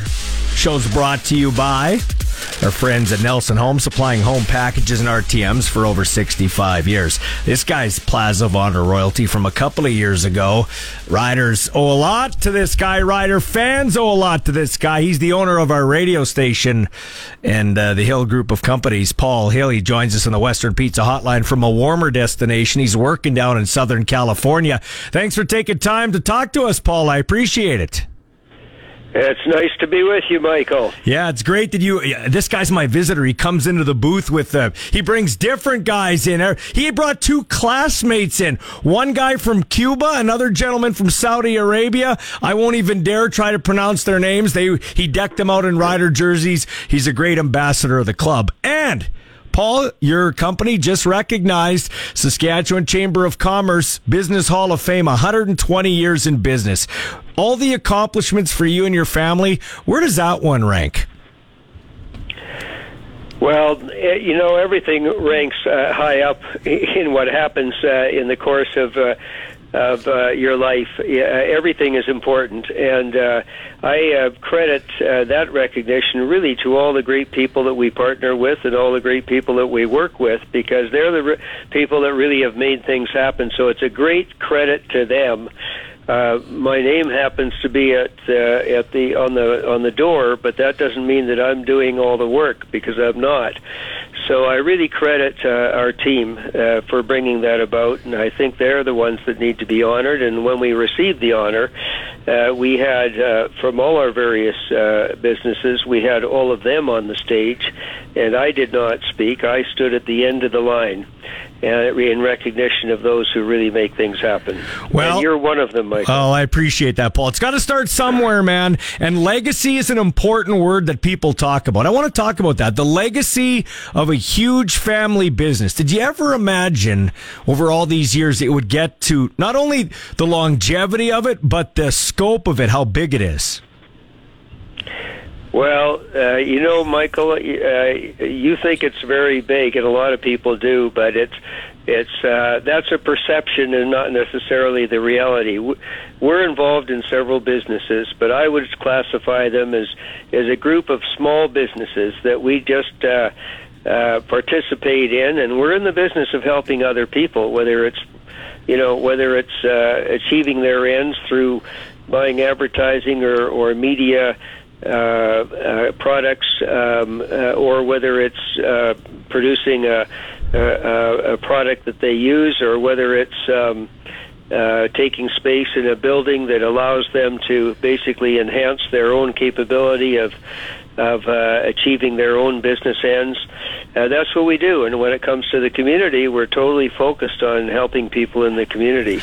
Everybody in our organization does that, and you do it at the radio station as well. And so that's what we're all about. We're all about working for others, basically, and as long as we continue to do that, we're successful. Absolutely. Hey, Paul Hill joining us here, Plaza of Honor inductee from a couple of years ago with the Riders, and of course, the owner of our radio stations here, the Hill Group of companies, going into the Saskatchewan Chamber of Commerce Business Hall of Fame recently. Hey, the Riders are looking for a new coach, and one of the things that's talked about is sustained success. So kind of the reason I had you on here is, what kind of advice from the business world would you, if you get a chance to pass it on to those at the Rider top brass, give them some tips on sustained success? What makes a company, a business, a football team, at least on the business side, have sustained success? Well, as you know, I was on the board for more than 20 years, and I was one of the people that was instrumental in bringing in what I would call the Green Bay model, which was a community-owned team, but we have shareholders. Shares don't go up and down in value, and they can't be traded, but we have a strict corporate governance structure now, and that strict corporate governance structure has served us very well. And that governance structure will continue to operate as well as it has ever since we brought it in, and it brings about the better decision-making process than we had before. Before we had more of an old boys club or an old women's club. Those that participated in the club, gave their time and energy, and they all gave their time extremely well, but they weren't professionals, and it wasn't their full-time activity as we have now. So I would say it's the same thing in business. Long-term vision, and you're going to go through ups and downs along the way, but if you keep your eye on the ball and you have that long-term vision, and the board is focused on that, then ultimately you'll make the right decisions that will produce the right end results. Paul, we thank you for your time, man. I appreciate you taking time out of a busy day. I know you and your son, Matt, you're down in Southern California doing some work of another kind, so we do appreciate it. Get yourself a nice tan for me, because it's snowy back here in our favorite spot, Saskatchewan, okay? Thank you, Michael. Take care. Have a good day. Have a good day, everybody that's listening. I'm not sitting out in the sunshine, believe me. I'm spending all my time behind a desk and on the phone and on the Zoom and in person in meetings, which of course I love doing. So I'm happy to be here and happy to do it. And I know that the snow that has come, it looks pretty. I think it looks great. And it'll come and go, as you know. Yeah. And it'll come and go several times between now and the end of the year as well. But I'll be back into it very shortly. Well, you know what? That's one of the things I love about you. You're an absolute advocate of Saskatchewan and your Saskatchewan Roughriders. Take care, Paul. We got to go. Have a nice night. Okay, great. Take care. You. Yeah, thank you. Bye. That's Paul Hill. Can we call him the owner of the Riders? He kind of is. I mean, he kind of is. He's done so much for the football team. That's why he went into the Plaza on the board for a number of years. And his company, 120 years now, Saskatchewan Chamber of Commerce Business Hall of Fame. We'll be back with more of the Sports Cage in a moment on 620 CKRM. Our house is your house. Welcome inside the Sports Cage on Saskatchewan Sports Radio, 620 CKRM. Welcome back to the Sports Cage on this Friday for our good friends at Nelson Home, supplying home packages and RTMs for over 65 years. You can always get a hold of us locally, 936-6262. Bang that number. We can talk sports, whatever you want, hockey, football. We know we can talk football 24/7 around here, but we like hockey too. We'll get to that in a second. Can also call toll-free 1-866-767-0620, and you can text that number at 936-6262, powered by the Capital Auto Group. Time to head out on the Western Pizza Hotline. Take a slice out of your fall cooking schedule. Get yourself some Western Pizza. I know this guy's had a few slices in his day. Kyle McIntyre. He is the commissioner of the Saskatchewan Junior Hockey League, but a regular listener to our Rider broadcast. And obviously, you're not too happy or disappointed, to say the least. You got yourself a Rider golf cart. That thing is awesome, man. The old school S and everything. Kind of like the fridge I have in my garage. Where'd you get that thing? Well, it's a long story, Michael. Yes, I do have a rider cart. So the commissioner bought some raffle tickets for a team lottery on a golf cart a few months back for the Kindersley Clippers. And it was a 4-seat cart. It was jacked up. It had roll bars on it, stereo, the whole act. And a board member from the Kindersley Clippers really wanted that cart. And he was not very happy when the commissioner won it. So he and I made a deal, and he offered to trade me a brand new rider cart for the Kindersley Clipper 4-seat cart. And so I got a rider cart, and I love the Riders. I love listening to you, Michael, on CKRM and the games. I follow the Riders passionately, and I was a little bit disappointed when Trevor Harris went out for sure. But now I'm going to be a proud owner of a new rider cart. Good job. That's good for two reasons. Always supporting the Riders we love, but you can't really, even though you bought raffle tickets as the commissioner, you can't look like you're favoring one team over another. So very strategic on your behalf. Good job. Correct. Yes, thank you. Hey, so, yeah, you're right. When you lose quarterback one, I mean, let's be honest. Everybody tried their best, but when quarterback one goes down, it's kind of like goalie one. Those are the two hardest positions, I believe, in North American professional sports, right there with back catcher too. When you lose at least the goalie and the quarterback, you're in trouble. Oh, absolutely. Like every team is built in hockey. You build from the back end, you build from the goalie out.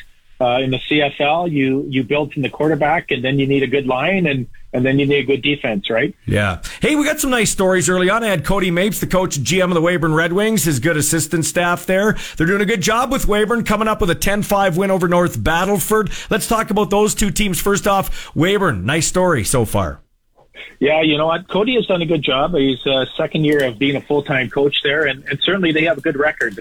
I think Cody has been struggling a little bit to get a consistent effort out of his team, but certainly they're enjoyable to watch, and they have a lot of skill when they stick to playing hockey and they stay on the box. They got a lot of firepower there in Weyburn. Ring the bell. Bell comes back to the Battlefords, had 3 points last night, so that's a nice shot in the arm for that team. Well, you know, the North Battleford is probably better than what their record would indicate, and they do have a number of kids who have come back from last year's team. Maybe they didn't have prominent roles with the Stars last year, but getting Kean Bell back, when watching the game last night, everything just slows down. He's such a skilled player, and he's looking for teammates, and if it weren't for Daz and Mitchell, he probably would have had 3 or 4 goals himself.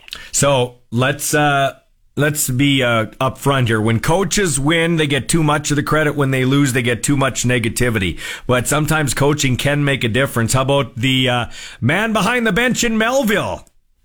Oh, Doug Johnson. There's no doubt about it. He has had a tremendous impact on Melville Millionaires. They're playing at about 800 hockey right now, Michael, and they've really been the biggest surprise so far in the league this year. So I'm not a big fan of fighting. I always say, hey, if you want to fight, let's do it truly. Let's roll out a carpet and have the guys with solid footing stand on the carpet, and then we'll see who's tough. And I guarantee that would end fighting in hockey, because you wouldn't have these little guys that think they're tough going head to head with a guy that might be bigger if he had solid footing. But I think the fair fight in hockey is the goalie fight. They're both weighed down. They're both weighed down with equipment, so it is pretty fair. We had our first goalie fight. Oh, yes, we did. So Kenneth Marquardt, who is probably one of our leaders in terms of goals against average and save percentage in the SJHL with the Flin Flon Bombers, him and Logan Falk squared off last weekend when Flin Flon was hosting Kindersley. We had a bit of a skirmish that was being caused in the corner, and I think the goalies looked at one another and and they went at it. And, goalies never really have much of a fight, Michael, but it certainly got lots of excitement on the social media channels for the Clippers and the Bombers, for sure. So what's new with the league this year? And actually, first off, officiating. It's always important for any league. Was there much of a turnover? How's the officiating look this year?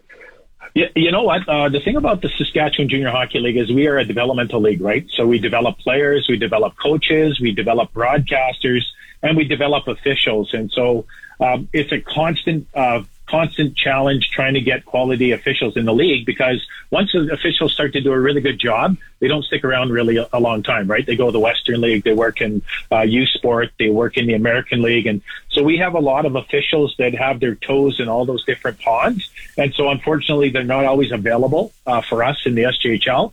And so certainly we've had a new crop of officials come in, but generally the officiating has been pretty good. I can't say that officials have really determine the outcome of any game. They're calling it as they see it. And we have NHL referee Graham Skilleter working with our officials, doing some coaching online and some mentoring. So, yeah, it's good. It's fine, Michael. And depends on what side of the loss you are or what side of the game you are from a coach, whether they talk about officials or not. But we develop our officials, and we got an auspicious young crop coming up for sure. All right, so let's talk about some of the things new in the league, or something you're excited to see transpire as we move along here.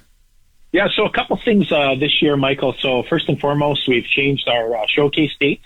So we moved from a early September showcase to mid-November. So we've moved our showcase in Warman amongst all the SJHL teams to November 13th to 16th. And we always get a lot of scouts from NCAA and U Sport and ACAC and from NHL teams. And so we thought it would be better for our players to maximize our scouting attendance and to make sure that our rosters were a little more stabilized. And so our scouts would see a better product, and we'll see teams actually playing at their optimal best. So that's coming up, and we're certainly excited about that. The other thing we brought in at our AGM last year was we developed an element of an effective franchise rubric. And so we've identified best practice in hockey operations and business operations. And the idea behind it is we want to improve our player experience in every one of our 12 communities. And we want to make sure that all 12 of our teams are fiscally solvent and are keeping their heads above water financially. All right. Lastly, one thing I do appreciate about you is, now listen, the SJHL would be different than like a professional league. Obviously, you just mentioned it, you're a developmental league. But one thing I do like about you as the commissioner is you seem to really be a fan. Like you know the players on the teams, you're into like things like goalie fights. Like you seem to be a fan. I think that's a real good attribute for you. Do you feel that way too? Well, thank you, Michael. I love hockey, right? And I love the SJHL. I mean, like yourself, I got my start kind of in junior hockey through the SJHL. And so I'm passionate about the league, and I want the league to be the best it can be. But most importantly, I want our kids to have a really good experience playing in the league. Kyle, enjoy the weekend of action. I appreciate you stopping by. We'll have you on a regular basis. Well, thanks for your interest, and great talking to you, Michael. You do a great job, and I know you take some bullets on social media, but I got your back, buddy. Thanks. Keep up the good work. Yeah, that's good. I need friends. I have no friends, Kyle. I need some friends. Let's hit ringside and check in with the oldest major junior hockey team in Canada. This is Pat Chats from your official voice of the Regina Pats, 620 CKRM. Lindsay, thanks so much for having me. I mean, I think it's kind of the worst kept secret in Regina that Tanner Howe would be ranked an A-level prospect, and he was. And, I think he's going to be an A-level prospect for the course of the season. I saw a couple of draft rankings. Sam Cosentino had him at 31. Craig Button didn't even have him going in the first round, which I was speechless. Yeah, this guy is going to be a top 15 NHL pick. I know it. I see it. I'm around the kid every day. We just did a dressing room tour with his younger brother's team, who's going to be a stud. This guy's going to be a good NHL player one day, I think, as well. So, again, obviously I'm speaking in the future, but the Vaughns, surprised but maybe not surprised. I think some NHL teams probably like the size and the grittiness that they bring, so I guess we'll have to wait and see on if they go in the draft. All right. What does a W rating mean? Because those guys are W ratings. What does that mean? Yeah, it's a new ranking that NHL Central Scouting has implemented. So A level means first round, then your B is your second and third round, and then you got, after that would be C would be fourth to fifth, and then W is now 6th to 7th. So, okay. a potential candidate for a 7th or 6th round pick. Again, these guys are going to have to continue to play like this for the course of the season in order to get or to continue to stay on this list. Last year we saw Sam Maremba on the list, and then eventually he was not, and then Borealis took his place on the list. So at the end of the day, I remember seeing with Borealis at the draft, Michael, and he was ranked to go in the 5th to 6th round, and he didn't get picked. So you never know. For sure not. Okay, so let's quickly tee up here on Pat Chat for the Canadian Brewhouse, the Saskatoon Blades, and the Regina Pats over at the Brandt Center. Yeah, Michael, it's Cancer Awareness Night, and it's a really special night inside the Brandt Center. The Pats are going to be wearing their Cancer Awareness Night jerseys, which if you didn't have a chance to see them, make sure to head to reginapats.com. We got some new merchandise that we've now launched as well, and that merchandise is available in the Regina Pats store thanks to 22 Fresh. So some neat merchandise, some cool jerseys, which will be auctioned off after the game. And then, of course, a new thing that the Pats are doing, they've got an I Fight For wall. So last year they had the I Fight For sign. This year it's an I Fight For wall right across from the Regina Pats store. And you can go there and write messages, and those will stay for the course of the year. So I guess on the hockey side of things, Michael, it's a big game for the Pats. They got to get back in the win column. They've lost the last 2 games, but they're still 7-5-1 on the season. Saskatoon's a good team. They just had their 6-game winning streak come to an end, so it's going to be a really exciting game. A tough weekend for the Pats. They've got Prince George, the number 1 ranked team in the WHL, coming in on Sunday, too. All right. Thanks for your time, Dante. We'll be eagerly listening to the game tomorrow. We appreciate your time. Ballsy, Singer, always a pleasure. Enjoy the night. Yes. See you, Dante. You too, Dante. Dante DeCarry. It's Pat Chat for the Canadian Canadian Brewhouse. Sounds like I've been there having a few. You can go down there as long as you Let me smell that breath. Get over here. Drink responsibly, and don't take a cab or an Uber, not a cruiser. Get the best flocking chicken wing special in town with 69-cent wings all day, every Wednesday and Sunday, with a feature wing flavor of the month every month. Canadian Brewhouse.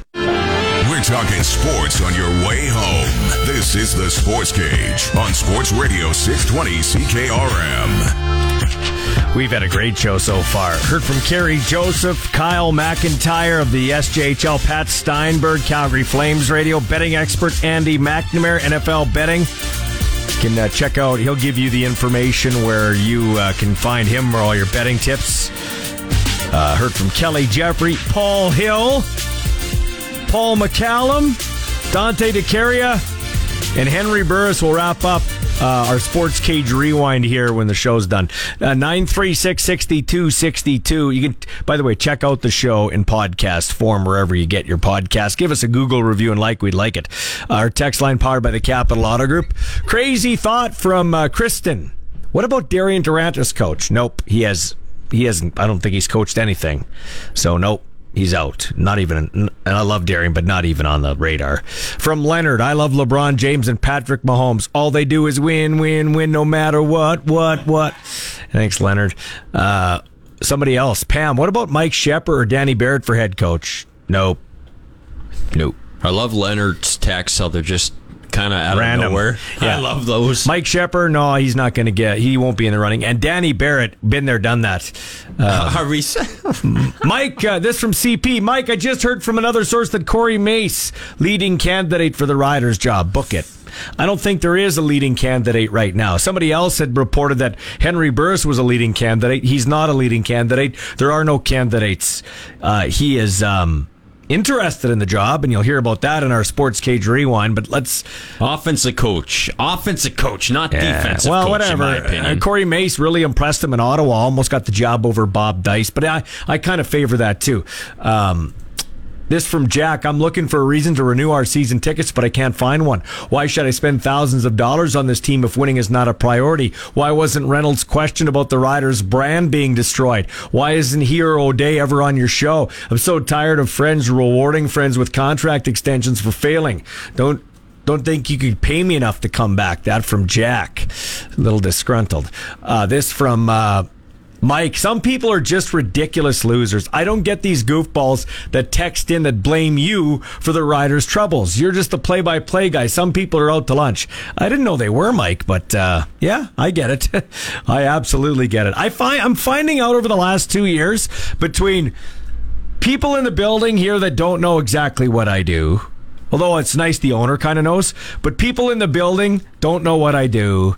There's trolls. You got to walk a fine line by trying to call it like you see it, like Ballsy would. And, hold some credibility, yet you're the voice of the team. It's a very lonely job. I love it. I got a great friend here. Zinger and I are a business inside a business. Like, we work for CKRM and for Harvard Media, which we promote, and been here a long time. I've been here almost 27 years. You've been here how long now? 5? 5 years. Yeah.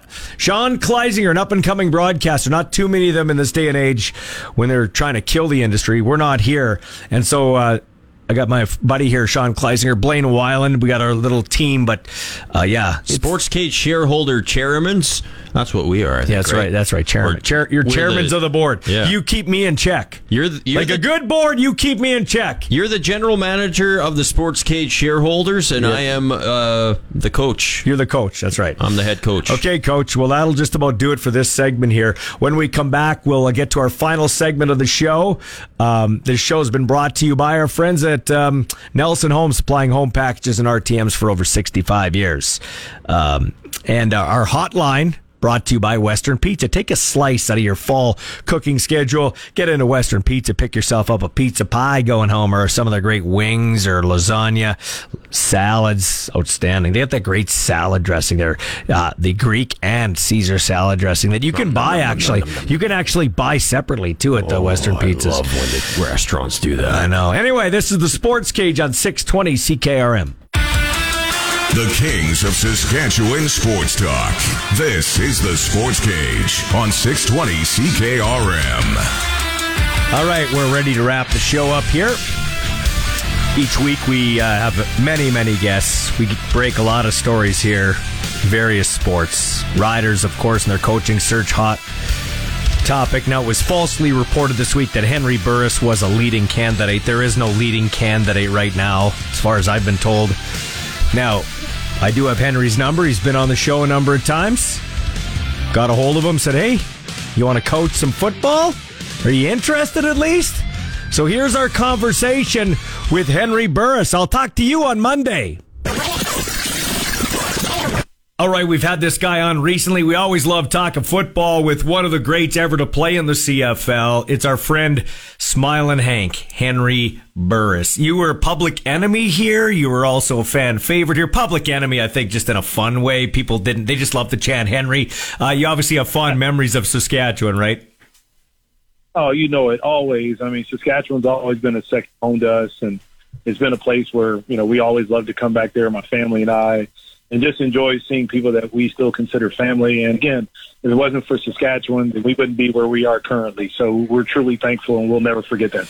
So, Henry, I just, I've talked to George Cortez in this show in our Where Are They Now segment. I just talk about George Cortez. He was in for the 2013 championship celebration here last time the Riders were in a Grey Cup, let alone winning one. And the guys talked about how, on the offensive side, how he was instrumental in helping Darien go to probably an unprecedented run in the playoffs for a quarterback in the CFL, with all due respect to yourself. But he had like 8 touchdowns, no interceptions. Your thoughts on George Cortez, because I know you know him real well.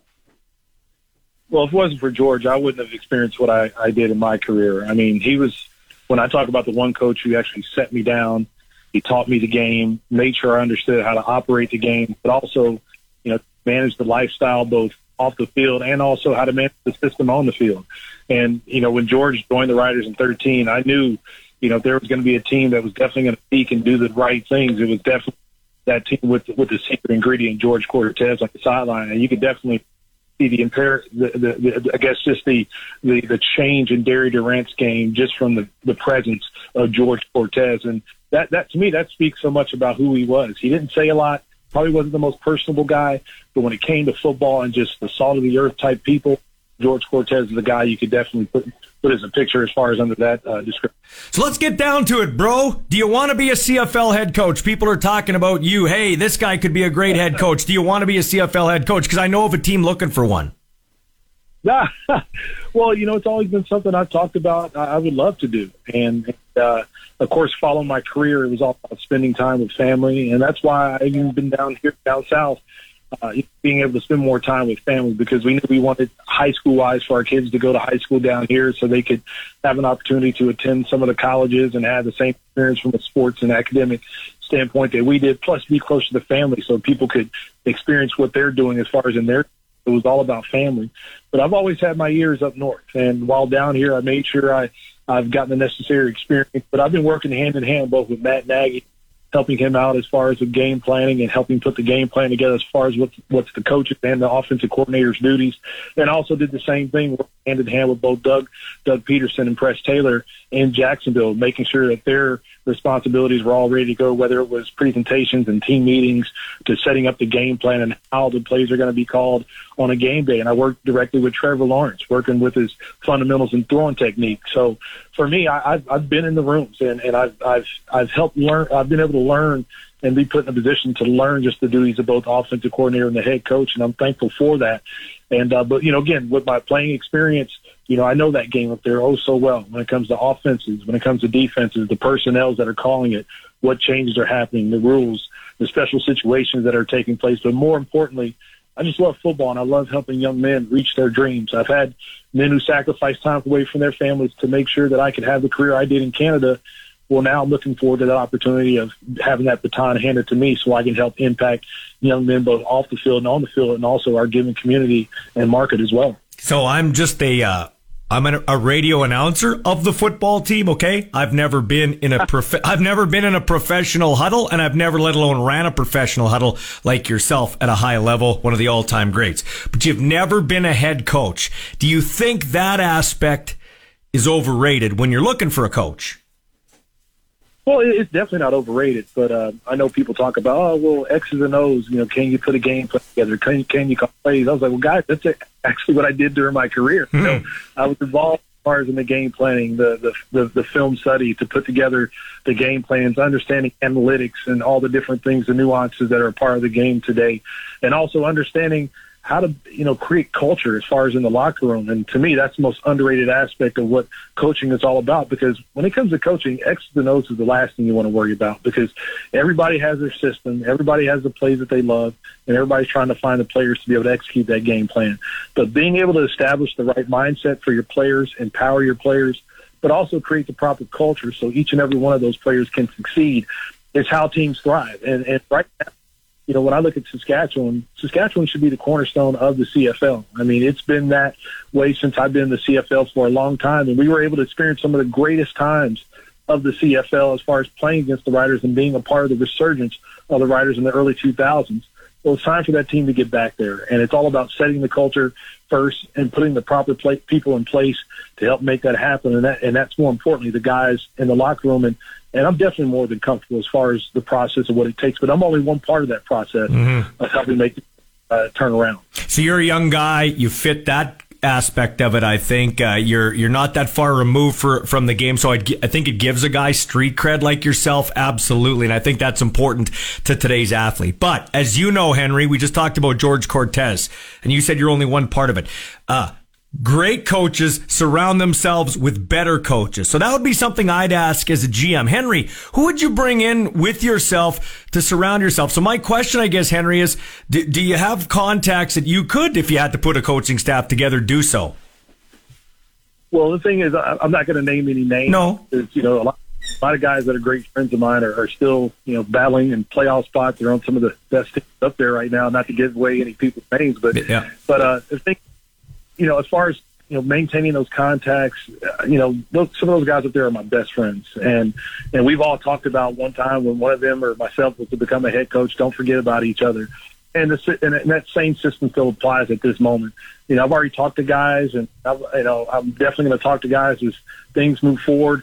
But this is how the fraternity works, and I definitely have a lineup of a number of guys that definitely work their butts off that are currently coaching in the CFL.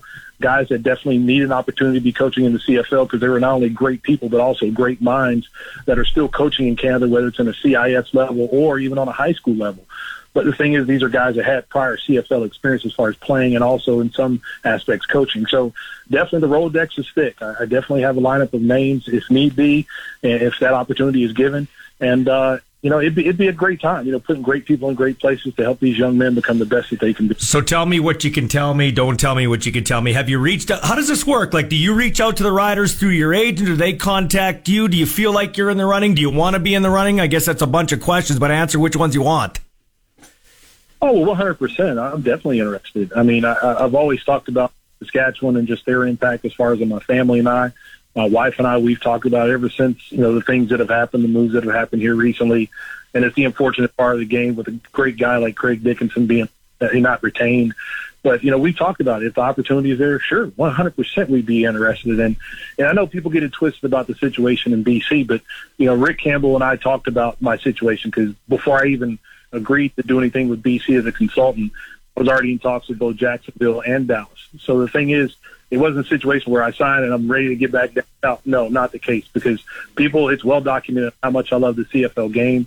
If the right opportunity came about, just like it is now, I would definitely be all ears and be at full attention, and that's where I'm currently am at this point. You know this. I said this on the air the other day, Henry, and I believe this. I think when you're looking for a head coach in today's day, the way the game is going, I think you need to look for an offensive-minded coach. I know you'd be biased because that's who you are, but you love the game in general.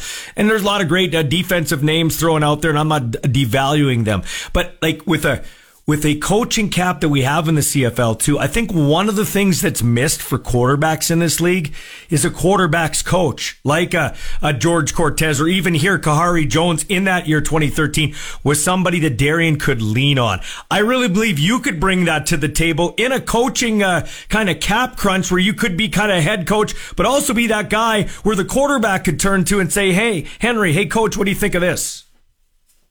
Well, that's similar to what both George and Ken Austin did with myself, Jeremiah Masoli, Dan Lefevre, and I can continue on with the names of the quarterbacks that were in Hamilton during that time. But most of the head coaches that have professed themselves as far as former quarterback coaches, being Jason Moss and Ottawa, they had that split duty where they were either the offensive coordinator / quarterback coach, or even with Kent and George Cortez, head coach / quarterback coach.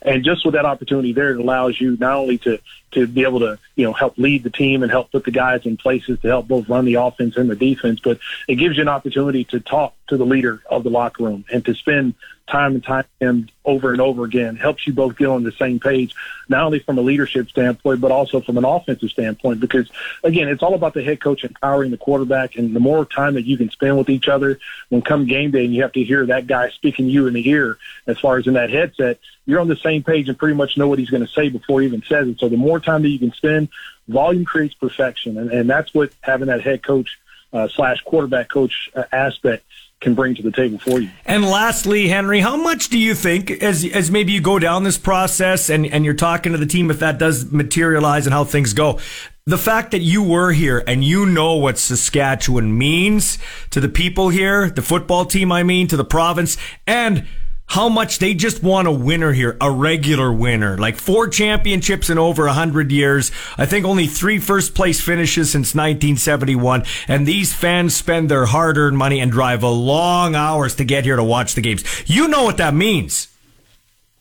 100%, because it's funny, my wife and I talked about this last night, and we said, you know what? In many ways, we still have a lot of unfinished business there, because unfortunately we weren't able to come back following that 2004 West Final and just finish off things. And trust me, it hurt when Saskatchewan won the 2 Grey Cups in 13, beating our butts when I was with Hamilton, and also when Kerry Joseph was there. But 2 great friends were leaders of that team as quarterbacks and also as head coaches. Both Kent and Corey Chamberlain. But to see Saskatchewan get excited inside, my heart was smiling. Because if there's one fan base that truly deserves it, it's definitely the Rider faithful. Because like I mentioned, they are the benchmark of the CFL. And when the Riders are great, the CFL is great.